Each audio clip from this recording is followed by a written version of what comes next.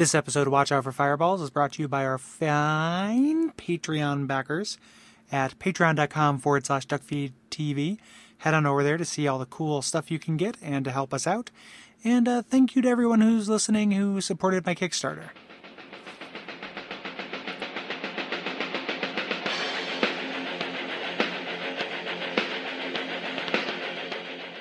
Oh, John, this level feels amazing. The traps, the tricks, the graphics. Oh man! Hey, wait, you're hearing me, right? Reception's kind of way. You can really feel the heat coming off of that river of smagma, man. You can even smell the river of smagma. And the entrance to the encrusted areola. The ivory ichor was a nice touch. What? Oh, no, I haven't talked to him yet. Yeah, I will. Yeah, I'll talk to him today. Yeah, I know. We're shooting for Q1. Yeah, okay. Hail Satan. Hey, John? Yeah? No. Yeah? What? What? I don't know. You're talking to me? No, you. Music John. Oh, hey, John, what's up? Nothing. Just swinging by to see how things are going. Pretty good. I'm a little bit tired after last night's D&D session. I can't believe my bard died again. It's the third one.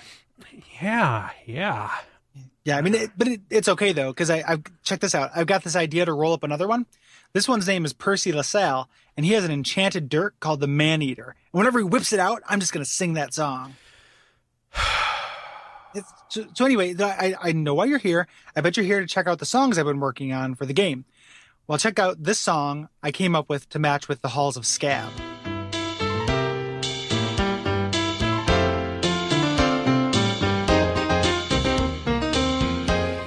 Yeah, that's... And here I came up with this for the Blood of the First Vein. And don't tell anybody, but it's a little bit inspired by... Hall & Oates. Hall & Oates, right? Yeah, it's Sarah's Smile. Dude, I don't think this is working out, man. I have to let you go.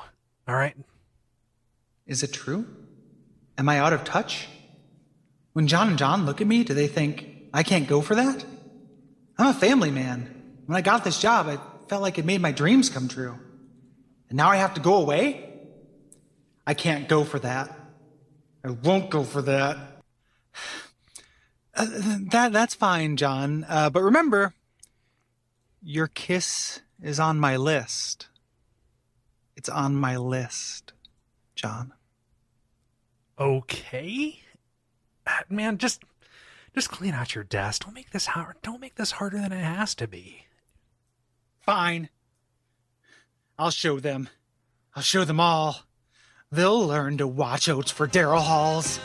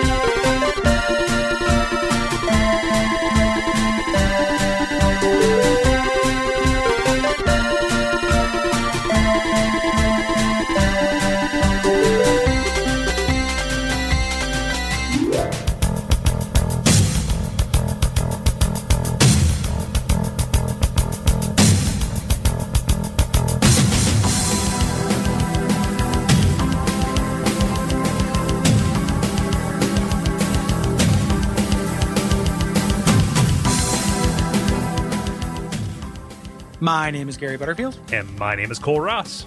And you're listening to Watch Out for Fireballs. It is a retro games podcast. Yes, and this week we are talking about Doom 2, which is a first-person shooter developed by id Software and published by GT Interactive for the PC in 1994. Before we get started, Cole, I just wanted to ask real quick, is it metal? I think it's going to take the next hour and 20 minutes to figure that out. Let's find out if it's metal. Okay.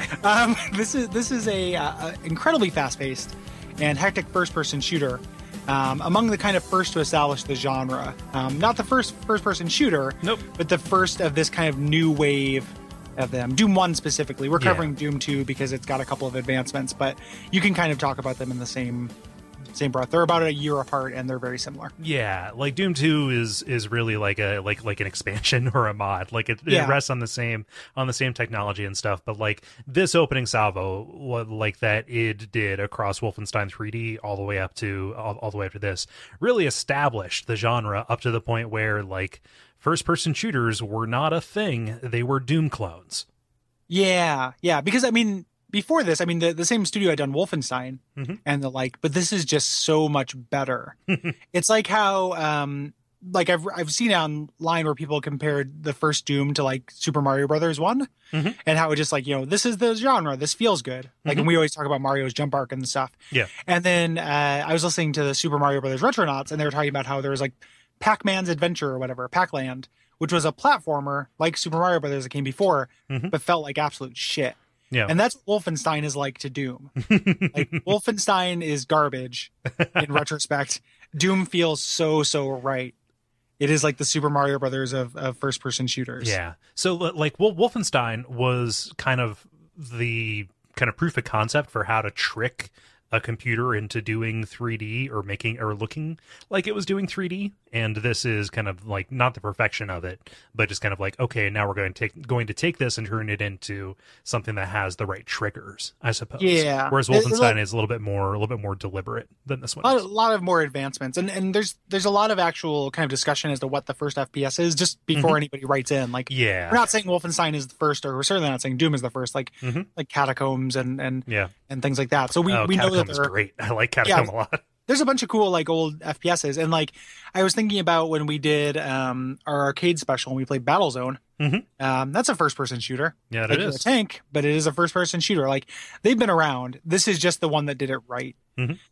So in Doom, the goal of each level is to stay alive and get to the actual exit. There's a button. And the main obstacle is kind of navigating the space, keeping a mental map of things, finding keys, activating hidden switches, and finding secrets and resources to keep you alive while battling amazing monsters. Yes. Right? So this is kind of like a nice little sequel to when we did Commander Keen a little bit earlier in the year, because this is still that id single player model of, let's gate you by these keys and make that the way that you make progress. I like this more than I like that, because the getting to the keys is more fun. Like, it is, I feel like, and I'm going to gush a lot about this game during our talk, but like, this was the first time I played Doom when I was younger, but I feel like this is the first time I engaged with it properly. And was like, I might take this on its own terms, and it works really, really well if you do that. Where I was younger, I was, I wanted it to be easier, and I wasn't embracing the things about it that were kind of unique. I was kind of resisting them. Yeah. So there's so many levels, so many enemies to this, and so many weapons. Oh my gosh, Gary, the weapons. The super shotgun was just like the best weapon in games. Like, it is so like it's like up there with the boot and like the ice beam in Metroid. Like, it is one of the best. It's so good. Yeah. And that was something they added with this game. Like, it was previously just the single barrel shotgun that gave you a little bit of spread. This is like, it's like an elephant gun. Yeah. And it is everything. So this is, I'm getting to end content and podcast content on accident, but like, one of the reasons why I love Doom is everything scales. And one of the things that scales is the weapon. So you get the shotgun and the super shotgun very early on. They're useful throughout the entire game. Yeah. Like, nothing ever gets obsoleted in Doom, except for, say, like maybe the pistol. Yeah. You get like everything, and that extends to, so the weapons stay fun. The enemies stay fun too. So like, enemies like that you find in the very beginning of the game are still really fun to fight, because they come up with more challenging kind of configurations for them. And it's just kind of like really satisfying and visceral to do so. So you can be on the like 28th level of the game using a weapon from the second level, fighting enemies from the first level. And it just scales really well. Like, it still feels really, really fun, even though it is harder. And feel is actually a really important kind of side of that, because each of the different kinds of enemies have attacks that you have to kind of like manage in a different way. And kind of the sights and sounds of it, like it feels like they're trying to guide you into the right behavior for how to approach them, whether they're hit scan or whether they're like, it's so shrewdly put together. And that feel even goes down to like the weapons. Every weapon feels satisfying in a different way. It is such a tonic for like modern shooters where it's like, okay, after the pistol, there's an Uzi, an assault rifle, and a minigun, which all essentially like do the same thing. Like these weapons feel drastically different. Yeah. And they're all useful for different situations without resorting to any kind of gimmickry. Like nothing's that complicated. They all just shoot, but they have, and it really comes down to that difference between something that being hit scan and projectile. Yeah. And that is a big factor with enemies as well.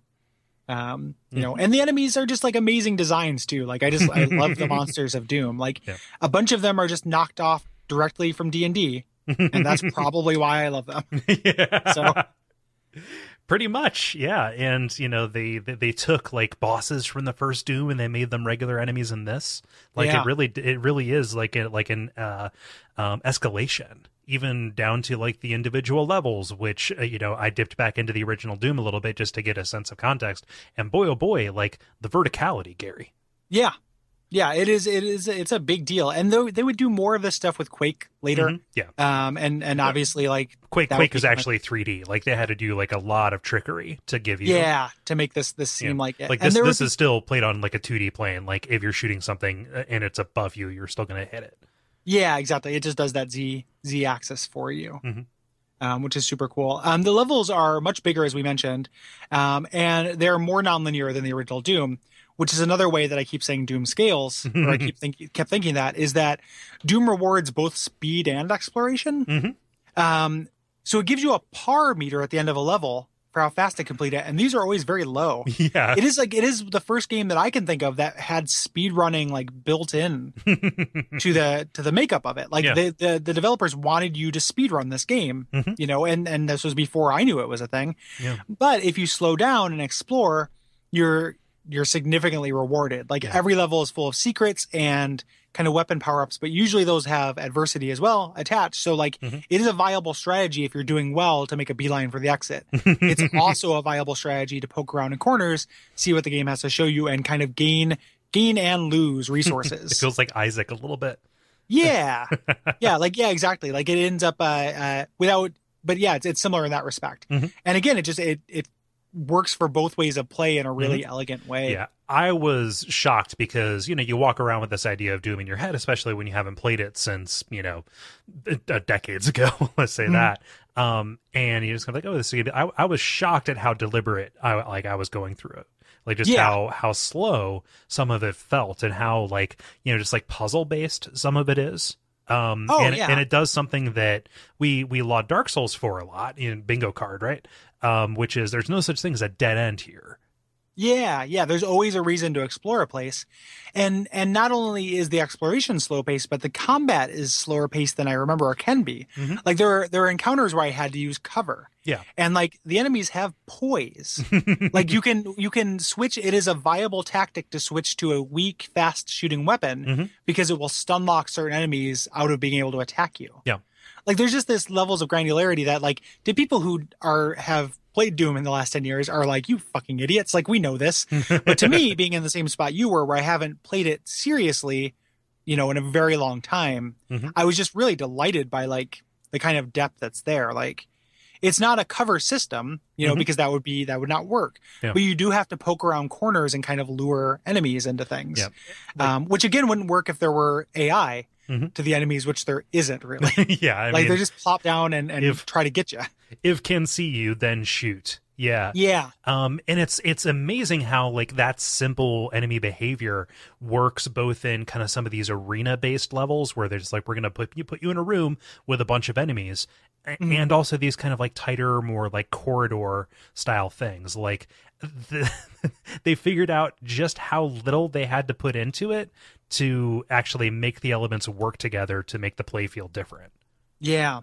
Yeah. And when the enemies, even though they don't have AI, it becomes about placement and kind of scene, You're geography design. You're jockeying for position, and like Yeah. you're like managing a herd of them that are coming after you. And this isn't even getting into like enemies will fight each other sometimes. Yeah, which is super cool Easter egg. And one of the things that I noticed, again, this is a little bit haphazard before we actually get into the levels, because spoiler, like we're not gonna have that much to say about each individual specific level. So Right. this is gonna be a generality heavy episode. But like, is that I feel like modern successors that try to capture that about Doom don't do great at it. Right. Like I played Serious Sam, and like there's joy to be had in Serious Sam, but that play is more like a FPS version of Galaga, or something like that. Like it's just the enemies are at the end of a big thing and they're running towards me. Great, that is not what happens here, because you have to deal with mixed varieties of projectile and hit scan types, and those kind of things just add a layer of complexity to it. That and just constantly watching out behind you and things like that, because Doom is the original kind of monster closet game, like that this troper finds that it's their example of the monster closet trope, because as you're doing things, walls will open up with shit in them. But it is more like I feel like I haven't played a game that has done a good job of capturing it. Other than, and we did a check it out comrade on this, but did you ever get around to checking out In the Kingdom? No, because it was very difficult to get a hold of around the time that episode came out. Okay, yeah, because it was like it's just kind of a demo like thing. It's not a full game. I mean, you pay for it, but he's like, there's gonna be more stuff, and then he might have just dropped off the face of the earth, the guy who made it, which is a bummer, because In the Kingdom does a really good job. It's like a more horror focused version of Doom, but it does a good job of getting that feeling. And your guys' thesis on Comrade was that this low fidelity really worked to kind of like aid in the transference of horror and dread, right? Which it kind of does in Doom 2 as well. Like Doom 2 isn't terrifying, but there are parts that are kind of creepy and good in that way. Like I did jump a couple times and I did get creeped out going down like dark hallways. Yeah, they're pretty good at setting up ambushes. With this. And when they do the transition, when you go into a level and all of a sudden the walls are made of like screaming stretched flesh or something like that, like that's really good. Like that's really unnerving. You know? I'm going to mark one here for metal. Yeah. Yeah. One in the metal column. Yeah. It's pretty scary in terms of like modern kind of recreations of this. Painkiller is actually one that I felt did a pretty good job. Yeah. I've not played Painkiller. I have it, but I have not. Not tried it. It's a little Serious Sammy. He's one of my favorite. Thank you. But it kind of has more of a focus on big enemies in a way. Interesting. So it's not as cartoony as Serious Sam is. Like it definitely leans into is it metal? Yes, it is indeed. So I didn't get a chance to read as much of Masters of Doom as I intended to. Time makes fools of us all. But what's kind of funny, like as we're talking about Doom, there's like two things. There's the game itself, which we're going to spend a lot of time talking about. But this was like a cultural force, and kind of continues to be. I mean, I guess MOBAs are now the most popular genre or whatever, but like first-person shooters, we, from Half-Life to Call of Duty 4, we've covered them all. And, we've talked enough about how that is kind of the predominant thing, but like reading the chapters of Masters of Doom that are about kind of like when they broke big, it's weird how the story of Doom's creation and publishing and everything kind of is this weird version of what independent development used to look like. And what it kind of could have been. Yeah, I mean, independent development has a lot in common with the development of Doom now. Still, and it's just a function of like it wasn't fragmented at all. No, it's like here's 8 guys making the game, and like in a room, like it's not. It's just a function of like bloat, It's just and one of the things that Doom shows you is that not only does that allow you to make a smaller game, it is more modest in power and everything, but it's so much richer in like personality. One of the things I've read a couple different places and I really clicked for me on this playthrough is that like the thing about Doom is that you get a sense of who those dudes were, like playing the game. Like it is very easy to be very affectionate for these metalheads who just like made this thing. It was just like, oh, this is full of demons and we like Evil Dead and we like Dungeons and Dragons and we like Alien and we like, slasher flicks and stuff. Yeah. Let's do it. Like it is just like it's such a distillation of the things that they like and things that were really big in the culture at the time. Like you end up with in Quake where like Trent Reznor did the soundtrack. Like it. And like he did that because he was a fan. Like Trent Reznor would play this in his tour bus. Like he would leave as one of the biggest, industrial acts of the 90s, leave all these, dripping wet teens and then go back to his bus and play Doom. Yeah. It is a cultural artifact. Mm-hmm. It's a cultural product. Yeah. And that is really hard not to respond to, I think, on some kind of like deep level when you're playing it. Yeah. And like this also became kind of like the harbinger of like mod culture because it was a pretty controversial thing even within id when John Carmack, who like I learned two things about John Carmack from reading the parts of Masters of Doom that I did. Dude really needs to do something about his Diet Coke intake. Like anytime he shows up, it's a great literary device. It's like, and there was John Carmack drinking a can of Diet Coke.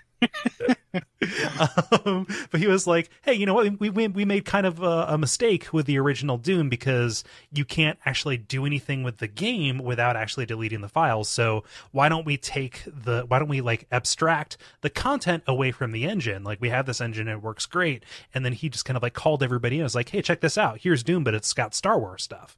And then like that became the whole WAD thing for where's all the data. And even though people at id and anybody who had any kind of business sense said, no, you can't give them the keys to the kingdom because we might be competing with our own product. And they're like, no, this is actually a good thing. And that was so the right idea because that scene is still alive today. And that's how shit stays relevant in a lot of ways. It is I'm glad you brought that up because like two things. One, near the end, I definitely want to spend a little bit of time talking about some WADs because I spent a little bit of time doing that and then also had a little experience when I was younger. And two, how awesome is it that the end of the Summer of Come is ending with all this discussion about WADs? Like, yeah, there's just WADs everywhere. Like we just can't escape it. That's pretty good. It is technically still summer. It's still summer when we're recording this. Yeah, it's the end of the Summer of Come is our WAD discussion. Like, pretty good. Yeah. See, I thought you were going to say it's so weird how this game that was like about the spirit of creation and these providers giving the actual tools over to people, like this is a weird kind of parallel like Mario Maker, but no, you took it right into the gutter. Yeah, well, the Mario Maker thing is definitely true too. Yeah. Also a good. But it was democratized, and just way earlier than that. Like the Mario Maker, like I keep talking about the Slack channel, but there's all this meta conversation about like people being mad that people not everybody's good at this. Good game designers with the game being out for a week, at this point, not even a week. We're recording this 6 days. Yeah. But people are super mad that they're not better at it. Which is that's a fool attitude. But also like if you go on and play the top 10 Doom WADs from 2014, which I did, those people have had, 20 years. Yep. Roughly of experience doing it, and it shows, and they're great.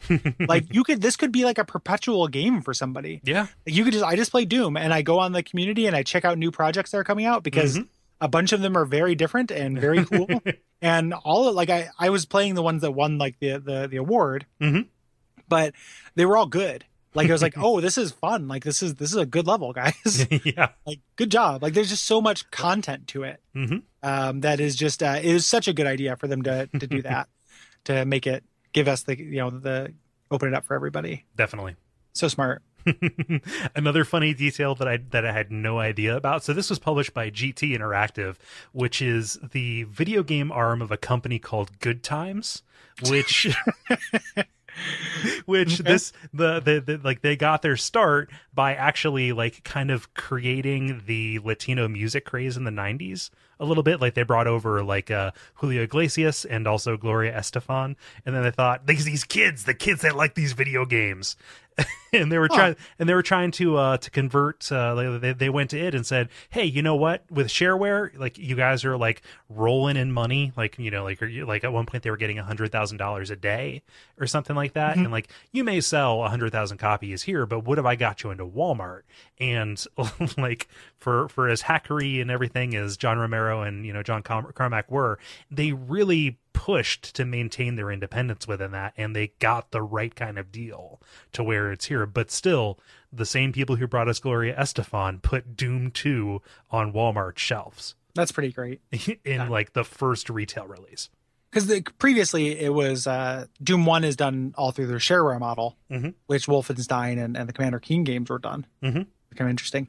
A lot of people think that playing Doom makes you want to kill people in real life. Yep. Not a lot of people, but some people a lot of very influential people, such as Joe Lieberman. Yes. And it is, I mean, we don't need to go on the record of saying, like, do we think that's good? Do we think that's true? I think it's fairly obvious that that's not. Is it a tired opinion? Yeah, exactly. Like, we don't need to rail about that, but it is interesting. And it is interesting to see, like, this game that in retrospect, when you play it, like, as much as it can be legitimately scary and dark, is pretty quaint. Yep. In a lot of ways, that people think that this actually caused anybody to go enact violence. Yeah.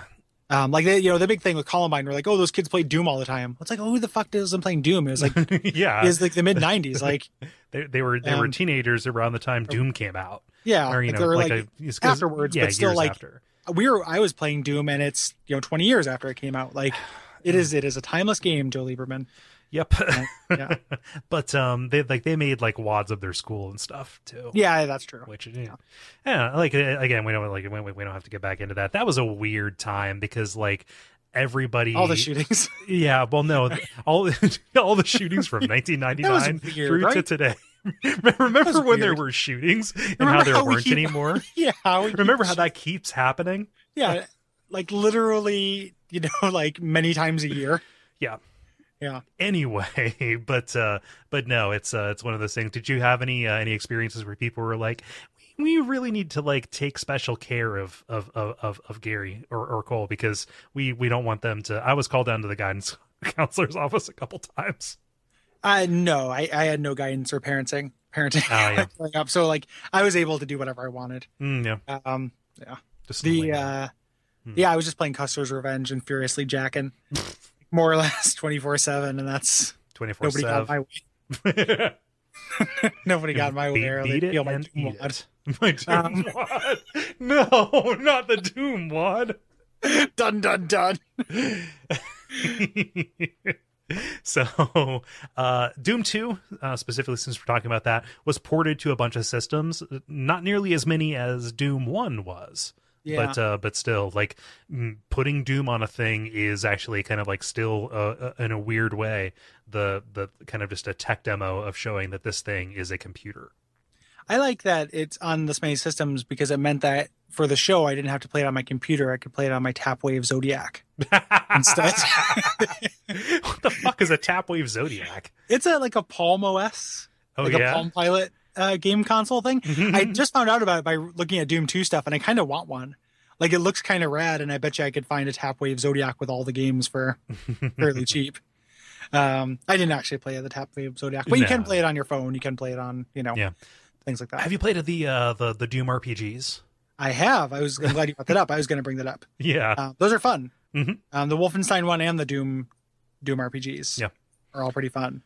They're just like first person turn-based, like they have a little bit in common with roguelikes a little bit. Yeah. Like just being on a grid and just the enemies do stuff when you do things. So it plays a little bit like that, but I like those. Yeah. Nice little short play games. Yep.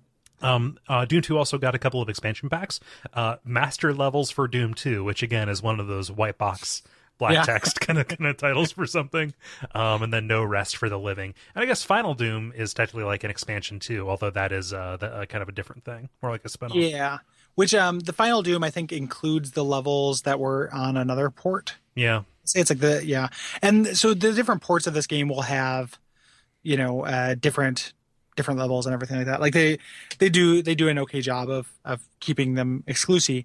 But it is the kind of game that is so easy to get just on your computer through sales and stuff that like you don't need to go play the Nintendo 64 version. Like you can do this. Which I did. That was one of the main ways that I played Doom, although I didn't recognize that was its own, like, it's a whole new game. Yeah. Yep.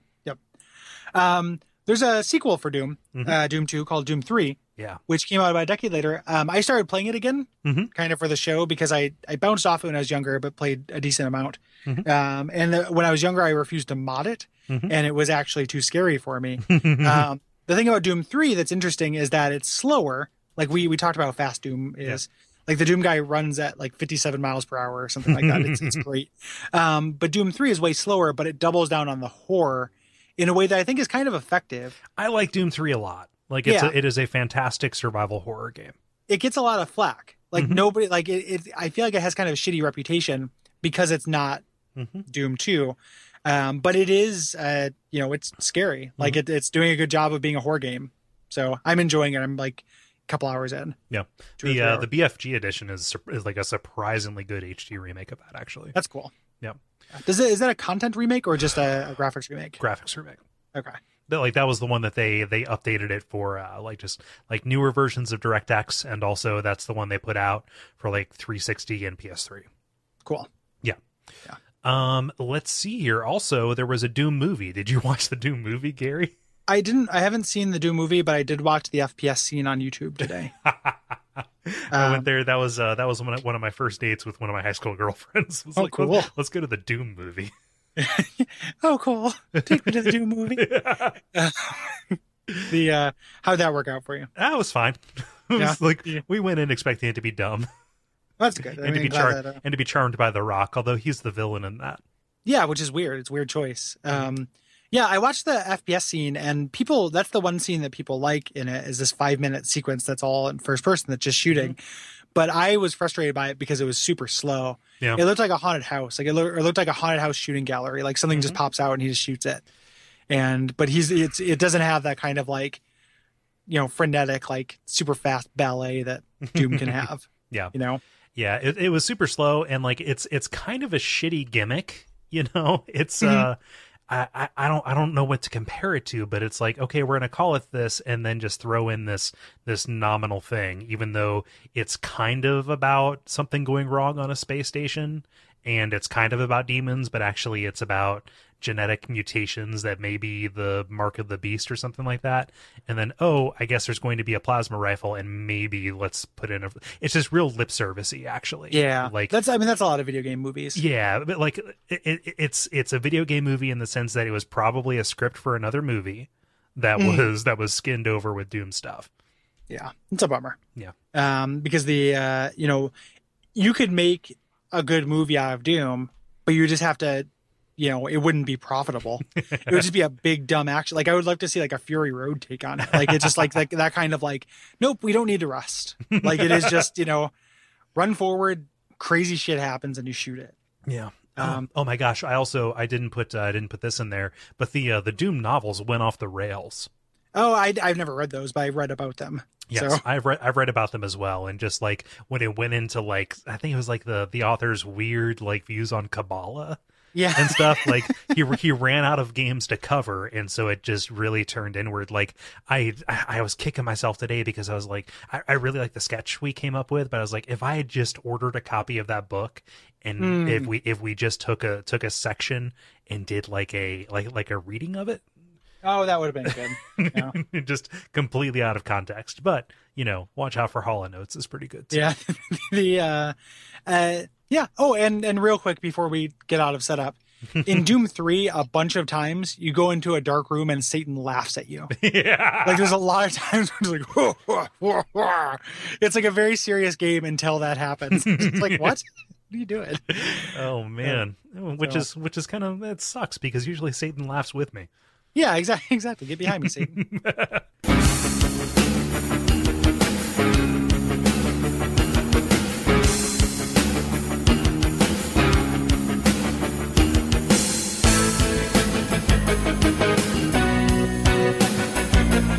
Yeah, so let's tell me a little bit about the plot, Cole. Well, the plot as it is, and I'm dropping plenty of markers for you to put some music in, Gary. Oh, real quick, music-wise, I'm going to sneak in and put some music from Doom 1 Okay. in the episode. No one will fault me. It's not like we're going to do Doom 1 at this point since we've done Doom 2, and I like the music from both games a whole lot. So we didn't even talk about that in generalities. We probably should, right? Like the whole thing that those are all just MIDI versions of Pantera songs. Yep, we should probably rip rewind. We haven't gone into the plot, but okay, yeah, we don't have to. We don't have to like do that. But yeah, the music is great. However, it's not as like, again, you walk around with this idea of what Doom's going to be in your head, and then like a good 30% of the tracks are just these blues shuffle boogies. There are a surprising number of shuffle boogies. That is true. But the ones that aren't, even some of the blues shuffle boogies, they're like comparisons on YouTube of people who have put the original, like what they're based on, because a lot of them are loving homages. And they're still metal songs. It's not a shuffle boogie. It's, a guitar rock song from Pantera. It's just they replaced it with that specific MIDI voice that makes it sound like a shuffle boogie. Yeah. But a lot of them are knockoffs. Which again, like it's cute. Like again, it adds to the quaint nature and like how much I like that these guys are just making a thing that they really love. And then the other thing is that they're actually really good songs. Like early on in Watch Out for Fireballs, I complained about PC music and totally forgot about this weird MIDI, the MIDI section of it's not MIDI, but somebody's going crazy. But the what this is, like this mid 90s PC music thing, and like this and Rise of the Triad and stuff actually has really awesome music. Yeah. So if you want to hum your own Doom song, just go That is a bunch of them. Yeah. It sounds like I'm being like dismissive. It works really good, especially even in the goofy parts because of that tonal dissonance. Yeah, and the other thing too, that this is like a dumb generality. It doesn't fit anywhere else. When you play Doom, which you should play Doom if you're listening to this and you haven't played Doom in a long time, play it loud. Yep. Like, because having the weapons and the screams and stuff be really loud adds to things quite a bit, I think. Yeah. Like, I really like having that music blasting me in the face while doing cool Doom shit. Now let's talk about the plot. Now let's talk about the plot. So this game takes place immediately after the original Doom, where you had kind of ventured into hell after you kind of breached into it from your Mars colony mining thing or whatever, and defeated the demons there. But when you come back, it's kind of a Half-Life 2 situation. You going in there led them into our realm, and they have taken over Earth and killed billions of people. So you return to Earth to try and help take care of this. And mankind has decided we need to evacuate, but there is kind of this flame sphere holding everything in place. Maybe the biggest fireball we've had to watch out for in the show. That is possibly true. It's on a planetary scale, so and it's just up to you to defeat the demons and help everybody out. Yeah, like the story is, Doom not having a story is always kind of a joke thing too. It does have this little wall of paragraph text, like every 10 levels, and it is charming and metal as hell, without being particularly compelling or anything. It's very like DM prose a little bit. Yeah. Which again, it sounds like I'm being reductive. I have a lot of affection for that aesthetic. Yeah, DM, like Dungeon Mastering, is like every part of this. And it's actually the original Doom. That was supposed to be like a fantasy game with dialogue and shit.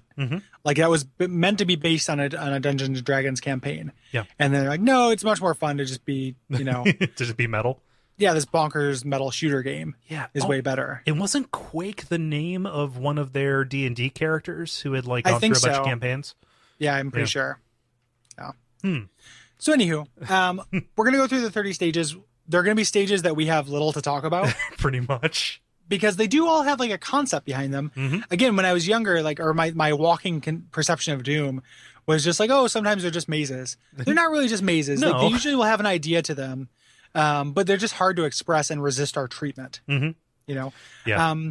Also, I haven't gone back through and changed the vague descriptions of enemies when they first pop up. So sometimes we may have to translate fireball throwing demon to imp, or Yes. Spider Guy to or Arachnotron. So, Arachnotron. yeah. Like, I love it. So I've got a sheet up so I can translate from Cole scrawling hastily. So we begin with an entryway, which is a really cool little tutorial level, and they kind of just they play into this in a real way. Like, this is the entrance to this space station, right? Yeah. And it's funny because the first thing you're presented with is this kind of marine-looking guy facing away from you. Yeah, there are a couple of like little set piecey things like that where like enemies don't even activate until you do something, and this is one of them. So you can go forward and fight the Marines, with your pistol. We'll talk about each weapon individually as they pop up, but this is the first when we were talking about that Dark Souls thing of like there are no dead ends. Whenever you get somewhere, there's something there. Is that you can turn around right in the beginning of this level and go get the chainsaw. Yeah, here, which is a chainsaw. It's way better than your fist. but it's also inconvenient when you accidentally pick one up in the middle of a big fight. The chainsaw in the middle of a big fight? Yeah, I've never had that happen. I got this chainsaw and then don't remember seeing another chainsaw. they don't pop up again until later. I mean, like, Okay. maybe always take it as read that if we miss a secret, we just missed a secret. Yeah. I didn't 100% this game or anything. No, like neither that. did I. Like I didn't speed run it, but there were lots of secrets I didn't get. Yeah. But this is one of the secrets, and the fact that just like, hey, what's behind you is such a Dark Souls thing, and I hey, I got to the bottom of the stairs. What's under the stairs? Like that's a real thing I really love, and kind of sets the pace. The chainsaw ends up being good for a couple of different monsters through the game, but never. It's just an upgrade to your fist if you're out of ammo. Right. And if you're playing it, a real quick word about kind of save scumming. The game doesn't have checkpoints or anything. Right. And you could not, you're not expected to play this all in one sitting. That's crazy. And if you are playing on a modern version, it will do an autosave at the beginning of every level. I was saving much more frequently than that. Yeah. Because it felt a little bit like iterative gameplay like Hotline Miami or Max Payne to me. And that was how I enjoyed myself with it. So there are probably, and I played it on the default difficulty. There are probably people out there like, hurt me more or bust or whatever the, the nightmare mode or bust. But for me, like that was I had a lot of fun with it and was still challenging. Yeah, it was pretty balanced at that at that stage. I wasn't, so I took your advice to save whenever I would have felt like reloading. But I ended up kind of feeling okay starting a level from the beginning, just because those pars actually are relatively reasonable once you kind of know where you're going to go. And half the battle for me, like go and listen to the Chex Quest episode of Abject Suffering. Half the battle for me in these games is just navigating. Yeah, I could see that. When you started playing Doom and I was almost done with it and gave you that advice, I was near the end levels where I don't want to start them over from the beginning. I think early on, like, makes tons of sense, just start over from the beginning. But like when you get to the last third or so, some of these levels get huge and complicated and end up being kind of real nightmares to just navigate again and again. But this level is very short, and you're mostly just fighting some zombie mans, and I know even the shotgun guys don't show up until later. And you've got your pistol. So the pistol is useful because it's hit scan, and it doesn't have any spread to it, so you can do a little bit of sniping. However, it's only really useful against other hit scan kind of enemies, and stuff that can't really close the distance between you. That is kind of the only weapon that and the chainsaw, where it's like, nope, I'm not going to use that because the challenges quickly outpace it. Yeah. And the other enemy you fight here are the imps, which are the fireball throwing demons, who throw projectile weapons at you, which, just again, another bingo card thing. Like, this game has a fairly wide defensive vocabulary. Like, you can dodge a lot of shots from enemies. Like, most enemies shoot missiles of some kind. Yeah. There are only 3 hit scan enemies in the game, and then one kind of weird special case. So like you can dodge almost every shot, and that's great. Yeah. Like that is, and it's teaching you that. Like the arena where you first run into the imps near the end of the level, the first one is behind a grate at the other end of this. A grate what? A grate door. Okay. And it is such a good door. Behind this grate, so you have to close the distance before you can fight him, and doing so you have to dodge him. and that's really cool. Yeah. And so it's one of those things where it's kind of teaching you just be aware, because like if you have eyes on stuff that's coming toward you, there is time to react. Mm-hmm. Yeah. Absolutely. Mm-hmm. But yeah, all you have to do, like if you're seeing imps, you're pretty close to the end, and you go up and you pull the lever, and that opens the door, and you're good to go. If you head outside, that's another secret that I did get, because the early levels of this game are the ones that, if you go to the right, you can actually go outside the building and get a shotgun in this level, which is useful. Yeah. And you also, it's another kind of like, it's an outdoors area. Like this is one of the, we're going to be inside for a long time. It feels like, and this is inside, we're going to have indoor or outdoor for a while is a better way to put it. This is a mix level, even though it doesn't seem like it at first. Yeah. I had no idea. Like I saw that little elevator, but I did not take it. Mm-hmm. Yeah. I like how they vary up the kind of like the thing you activate at the end of the level. Oh, to where it's not always just a switch. Yeah, you have to hit this button, and then they eventually become skulls and and things like that. And then free falls. Yeah. Yeah, which I dig it. Next up is the Underhalls, which is the first kind of a little bit maze-like enemy. It's introducing the key cards. Yeah. So this is you have it down here is the sewers and prisons. Like, so much of what this is actually supposed to represent is just in the name and your imagination. Yeah. Especially later when we actually get to Earth. Yeesh. But essentially, like, what you're doing is you're making kind of concentric circles in this, or you're making like a circle. Like, you go around the circle, you get the key card, you go back to the beginning, get another key card, go back through the circle. Yeah. Is the kind of maze section here. Yeah. And so that is the structure that most of the game is going to take. This is something where I can't hold my incompetence at this kind of game against the game itself. Mm-hmm. But like something I really ran into coming out of like a modern sensibility, where maybe there's a little bit more hand holding or whatever, but getting the key was not too much of a problem, because you can look at your map and see which like if you encountered a door, and you can kind of like trace your steps back to it. However, this also kind of introduces switches, which will you just hit this, and then maybe that opens a door somewhere on the other side of the level. Yeah, you had to just kind of make a mental note of where to backtrack. Usually the levels are well enough designed that you will see it if you just start going back the way you came. You'll see what's different. Specifically, some levels later that are bigger and I guess more ambitious and by Sandy Peterson don't do that.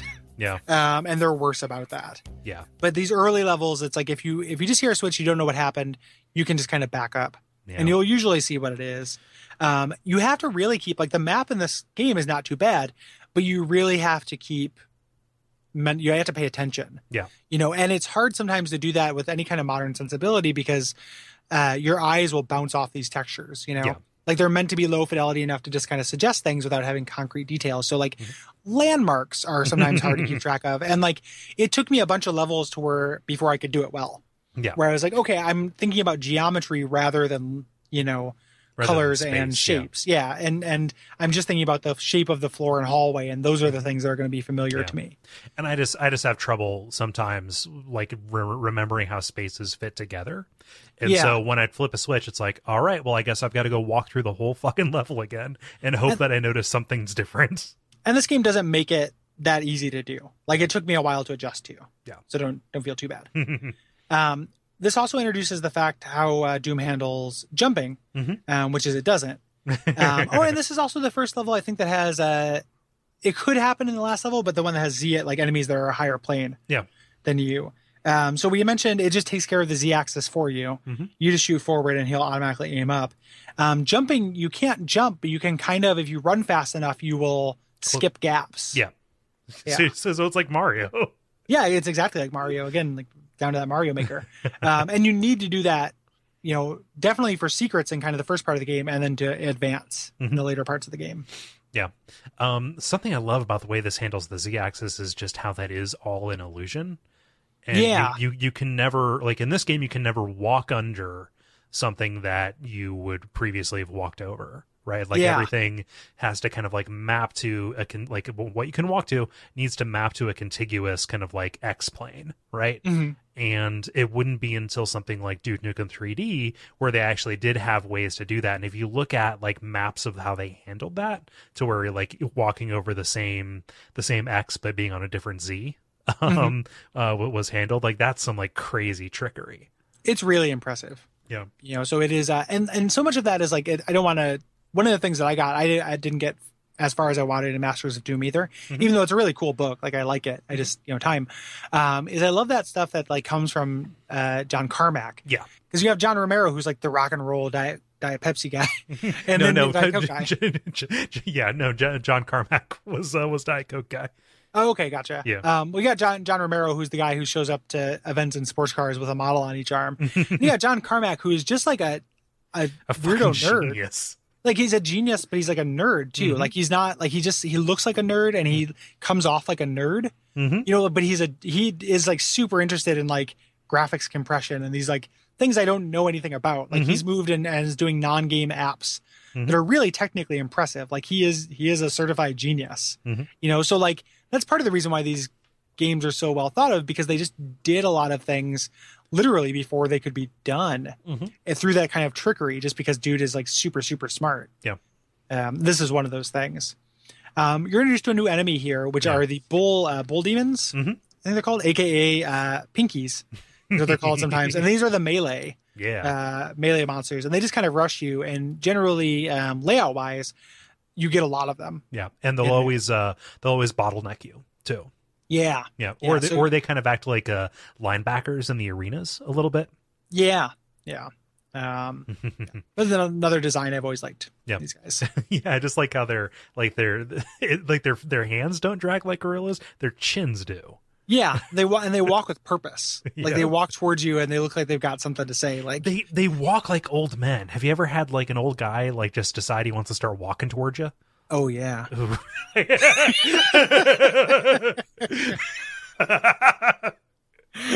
people who have had an old person, I'm not trying to be ageist, who have had an old person walk towards you, like they walk like that.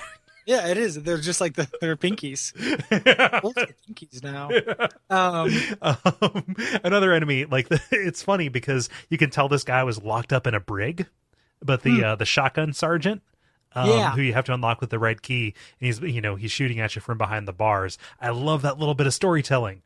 Yeah, exactly. Like maybe he was human at some point when all the rest of the Marines turned into zombies, and they locked him up, and then he turned later, or something like that. Like, or vice versa. He turned, and his subordinates locked him up, not wanting to kill a superior officer, and then they all turned. Yeah. As well. There's so precious little like environmental storytelling in this game, but when it happens, it's pretty neat. Definitely. And it's extremely rare. You're also introduced to exploding barrels here, which is this is the trope quantifier for exploding barrels. I like that our nerd voice is Arthur Geese. Yeah, he says, "Hi, I'm Arthur Geese. Listen to Rebel FM." This is the first time these things show up, and they're just exploding barrels, which we all know about because of motherfucking Doom. Yeah. So this is kind of like the level, I think, for it. Like entryway was like just like a little bit of like, okay, here's a pistol and everything, but this tells you like what the rhythm and like I always say, the size and shape of a Doom level is. Yeah, a lot of the time for sure. There's some variation, but like that's definitely true. Onto the Gauntlet, which is has a kind of a rustier color palette to it, and you're introduced to some more new enemies. Yeah. The chain gun guys, they're called commandos. They're the heavy weapon dude.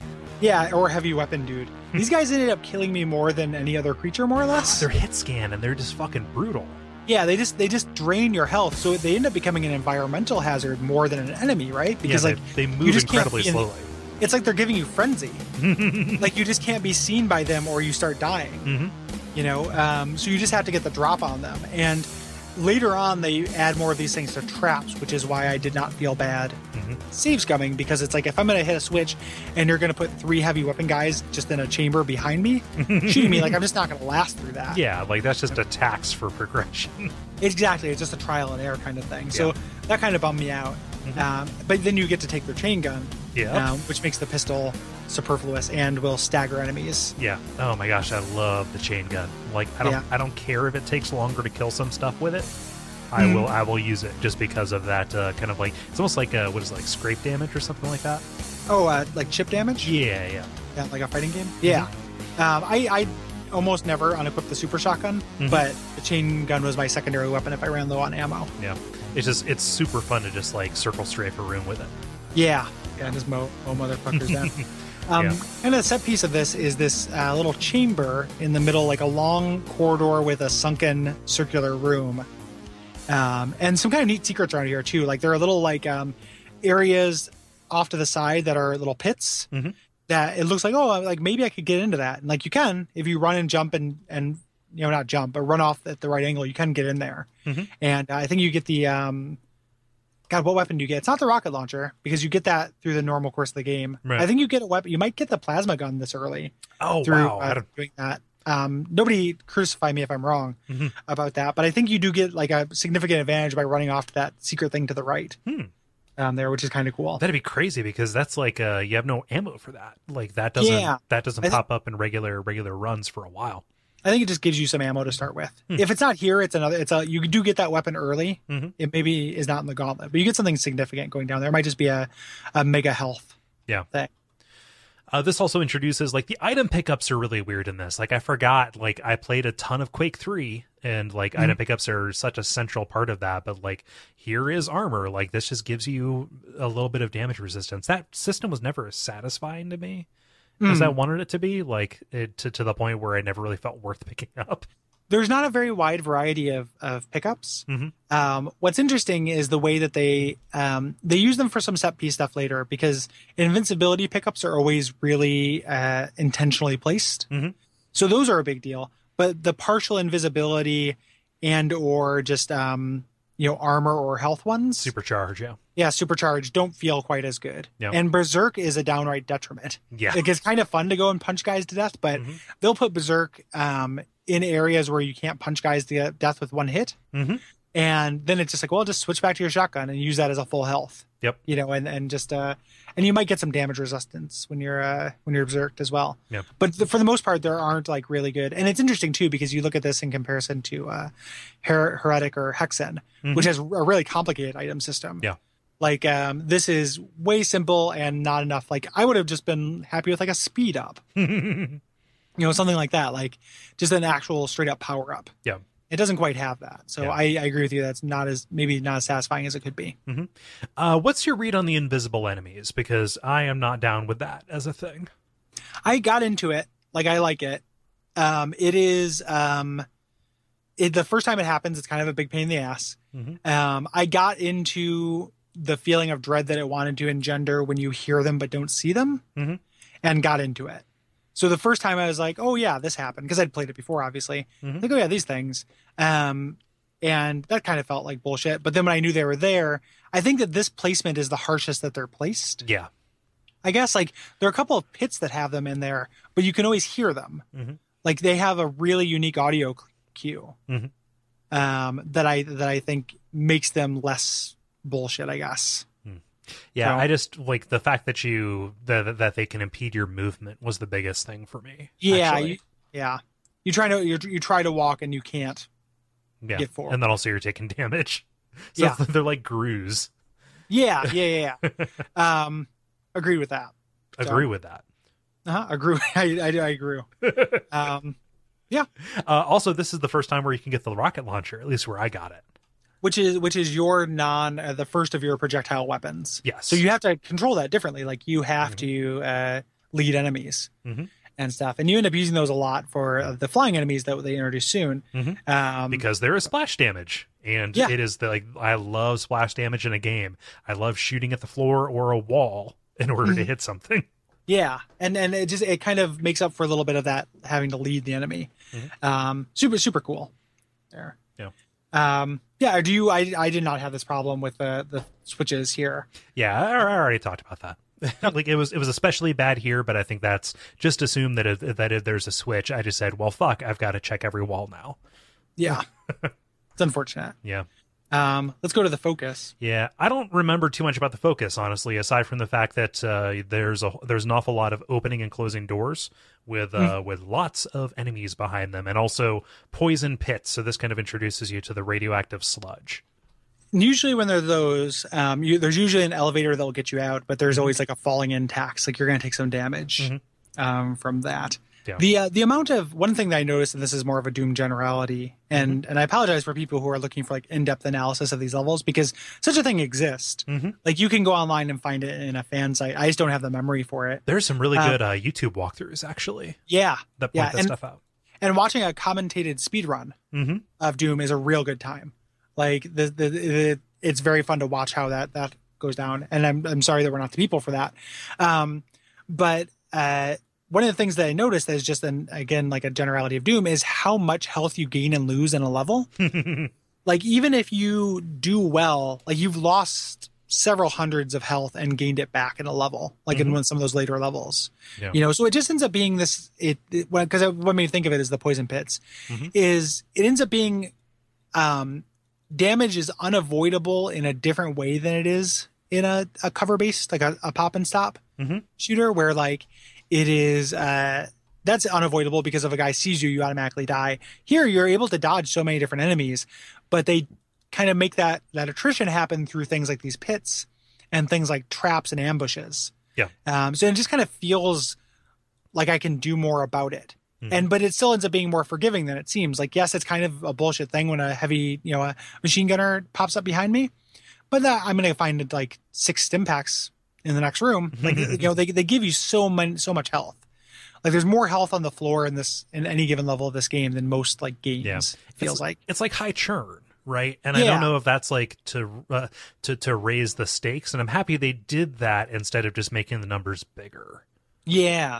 Like you get a sense like, even though there's going to be a health pickup maybe around the next corner or the one after that, being down to like 15 health still feels, pretty dramatic. It's really stressful, and everything is guarded too. So you usually have to fight for the thing that you want, which I remember that a little bit about the focus. But other than that, I don't remember that much more about it. I would be surprised. You have here that the poison pit doesn't have an escape. I don't remember it specifically, but I'd be surprised if it doesn't have an escape this early on in the game. That is probably like going back to this and looking at it because like I took these notes in real time as I played. It's very likely that I just didn't press the space bar on something.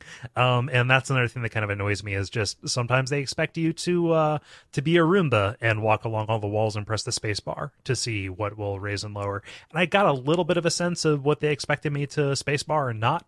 But most of the time it actually did like that kind of annoyed me as well, just as like being antiquated, I guess. It's better than it was in Wolfenstein. Yep. Like where it's literally just there's nothing to mark this wall. You just have to hump every wall. Here, like, there is a logic to it. You can see that. On the flip side of it, they do make you have to do it sometimes. Like there are levels the critical path is on a secret. Or isn't it through a secret door? So stage 5 is the waste tunnels. Another flavor of sewer. Here. I love this because you start out in that tiny little room. You have to lower the walls around you, but you've got a supercharge and a super shotgun, which I think this is the first time you get a hold of the super shotgun. Actually, you can get it in the second stage. Okay, it's there, but the it can be the first time you get it, and it is really satisfying to have a lot of health to play with. So making mistakes are not that big of a deal, and just being exposed to enemies on all sides. Yeah, like that. Yeah, and man, just when you fire that super shotgun, it sounds like the world is exploding. Like you're banging the globe like a drum. Even the 3-frame reload animation is great. Like I still really love it. The other thing is this adds more like adornments. Like this is the things are degrading, so like you get more stuff on the walls and shit here, which every time that happens, I like it. Like if I go into a room and it's like, oh shit, there are just tons of people on pikes. Like, ugh. Yeah. Like it gives you, it's kind of shocking because you don't think of it in terms of horror until it sneaks up on you. Yep. This also is the introduction to flying enemies with your cacodemons, which have 2 anuses, and also your lost souls, which are kind of the kamikazes. Yeah, they run at you. They don't die, Right. but they just bite you and you have to shoot them. Cacodemons are great. Like, this is a really iconic Doom monster.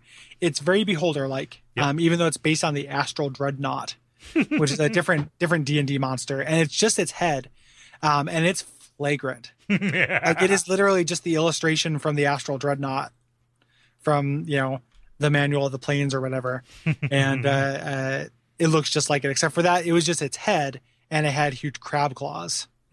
So imagine the Cacodemon as just something's head that has giant crab claws. Yeah. The final thing about the Cacodemons, though, and this has been true up until this point, but this is the first time I noticed it. How great are the 3-frame death animations of monsters in this game? The way this thing collapses in on itself. It deflates like a balloon. Like, I just want to have the background of my computer be like tiled GIFs of all the monsters from Doom's Doom just just falling over, and because they're great.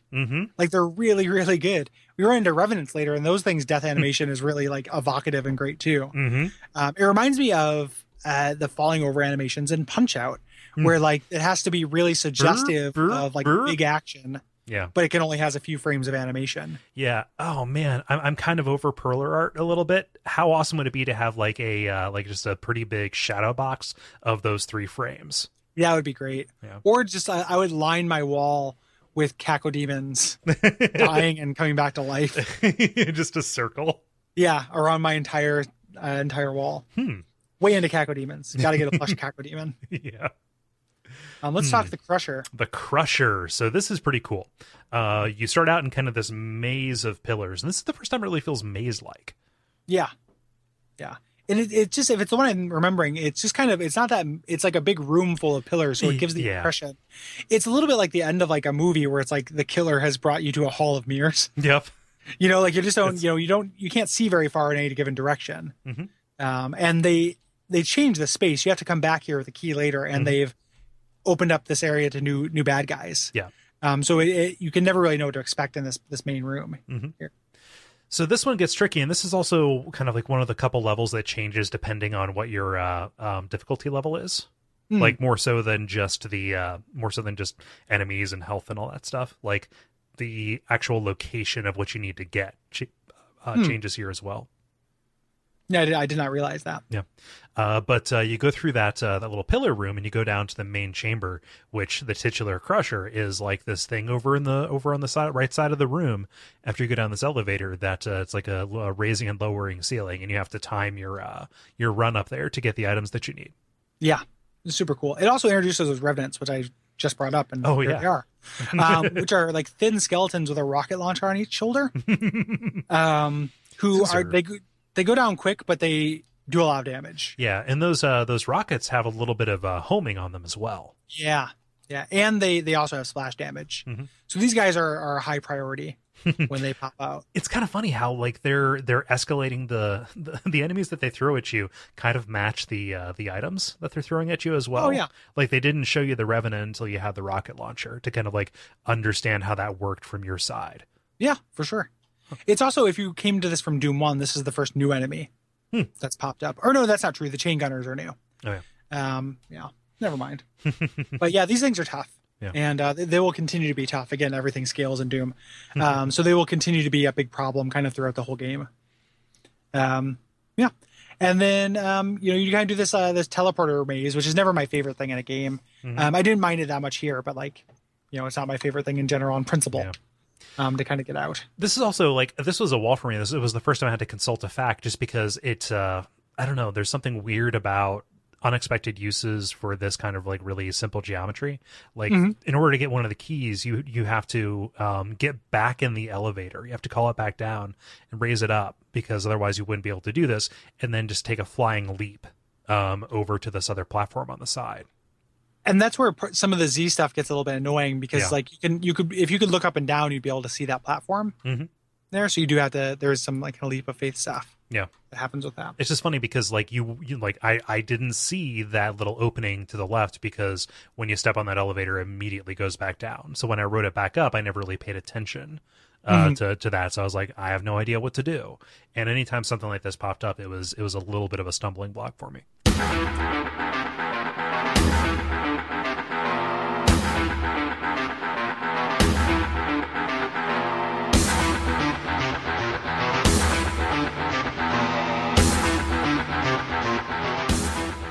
Let's talk about the next level, Dead Simple, which I like a lot.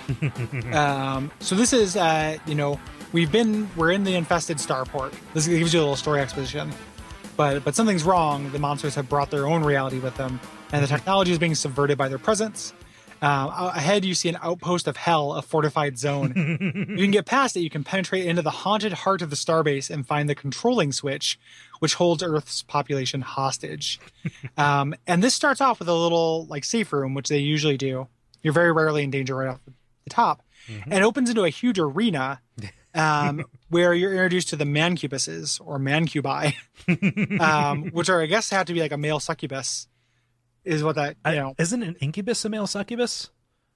Yeah, this is a more male succubus. Okay, it's a mancubus. And these guys suck. And there are 4 of them on a platform. It is this huge room. It's hard to explain. It's a big, huge ring with 4 of these guys on platforms in the middle firing their weapon at you, which is not the same as the rockets from the Revenants, but also is kind of like a fireball, like a rapid fire fireball. And you have to kind of circle around this ring while regular enemies like imps and the like are released until eventually another new enemy is released. The spider arachnotrons are released. God, those things are crazy. So those have plasma and they just fire relentlessly. They've got plasma Gatling guns on the front of them. Yeah. I love the design of those too, because they're like little Krangs and spider bots. Yeah. It's like if Krang had just kept evolving. This, I like this level a lot though, because it's like, they give you a lot of power-ups. You can do it, but it's not a maze. It's about cover, and circle strafing and just kind of coming up with approaches and moving, always staying moving. Exactly. This was the first one where it really felt like, I don't know, the version of Doom that I had in my head a little bit. This really stuck out because, they wait a little while to give you that. The version of Doom I have is corridors and mazes in my head Doom. Yeah. My fake head Doom cannon. I would feel so much better if you would install a head Doom cannon if I could kill with a thought. That's Werner Herzog, not Gunter Hermann. But I was going to go with Baron Unterbite, but okay. Yeah, I was trying to go for Gunter Hermann. But my head Doom cannon has Doom being a maze to look for key cards, and this is a welcome reprise from that. Yeah. My head Doom cannon is a big arena full of a lot of enemies. Yeah. Which is super weird that we both have different head cannons. Yeah. Huh. Can we stop saying head cannon now? Please. Okay. I'm saying that just happened. Anywho, I like this level a lot. Me too. Because of that. But it's funny because that comes in waves. Those spider demons don't come right away. Sorry, the arachnotrons don't come right away. It's only after you kill them and you think, okay, well done, that this completely more difficult thing to deal with in some ways just comes, from the other side. You've been focused inward and now you have to focus outward. Yeah. You were up on the top ring and now you have to be in the center, because after you kill those mancubuses, the power-ups that they were kind of guarding are freed up, and you really, really need those to take out some of these arachnotrons. Yep. Yeah, and the rocket launcher is just invaluable for this. Yeah, it's really good. Even though if you can get close to mancubuses, they die so quick with the super shotgun. If you can ever make all of your hits hit with a super shotgun, all the most things will fall in two hits. It's kind of crazy. So now on to tricks and traps. I'm of two minds about this level, Gary. I think I really like it. Me I too. think that these gimmick levels there are some tricks and traps that are a little bit too devious for me. So this is a hub level in the middle with little encounter rooms that will give you keys right as you head out into them. And a lot of it's actually optional. Yeah. You don't have to go through all of these spokes. However, good luck telling one from the other. That's true. That's totally true. Yeah, I would find myself walking back into the same room. Yeah. Yep. Yeah. But yeah, some of these, it's the most enemies they're going to throw at you. Just and they're weirdly empowering too. It's okay, here's a super shotgun and invulnerability. Just kill more imps than you ever thought could be put on a computer screen. Yep. Which is I really love. And then the corpses stay around too, which is one of my favorite things. There's also a room here where there's this weird little set piece where a bunch of barons of hell are hanging around, hearing from another Baron of Hell, like that scene in the tanker in Metal Gear Solid 2. And there's just an invincibility sphere, and they don't aggro until you pick it up. So it's like, can you fight, 12 of these really tough enemies? Yeah. These are like varsity level enemies. They're going to throw these at you as heavies all the way till the end of the game. Yeah. And like, yes, I can fight them because you gave me invincibility, but it feels great. Like it is a good power fantasy. Mm-hmm. Yep. And they also trick you to running down to the end of a hallway to get a chainsaw, thinking something else is going to be behind it, and then they just drop a Hell Knight behind you. Oh yeah. Yeah. They're a bunch of like little dick moves like that. A lot of tricks and traps, you might say. But they're so they just pump you full of power ups, and here they're everywhere. Yeah. Which makes it reasonable. So my complaint here isn't about like what they're having you do. Like all of that is pretty universally great. It's just the backtracking and stuff. Kind of because it is that hub and spoke, and I can't hold that space in my head. It was difficult for me to like really make progress. Yeah. Yeah, that makes sense. Mm-hmm. So yeah. Onto the pit. Onto the pit. This is a big confusing area, Gary. Yep. I'm looking at the map of it online now to try to refresh my memory, and it's not working. Nope. It is. I remember it just being a huge, ridiculous. Yeah. It is the first level where they bring up pain demons. Show up. Pain demons are a huge pain in the ass. Is one of my least favorite enemies in the game. Yeah. They look like cacodemons, but like they've got smaller. Cute little arms. Yeah, they're a little bit, but they're more flesh colored, which makes them grosser. And they don't attack you directly. They just shoot lost souls at you. Yeah. So they're enemy spawners. And they always, even if you kill them, they spawn a bunch of them. So these guys are, again, another one of these like number one priority enemies when they pop up. But yeah, and then I just there's poison pits and radiation suits here, which always ends up being a little bit like a safety bit problem, like because a lot of the radiation pits you can't spend significant amount of time in without a radiation suit. So it just ends up being like, oh, I fell in here, that sucks, I'm probably gonna die. Oh, I found the radiation suit, I can keep going. So pretty much. On to number 10, which is the refueling base. I have here in the notes nothing too special, but as I think back on it, this is where they really start bringing back the hit scan enemies in a big bad way.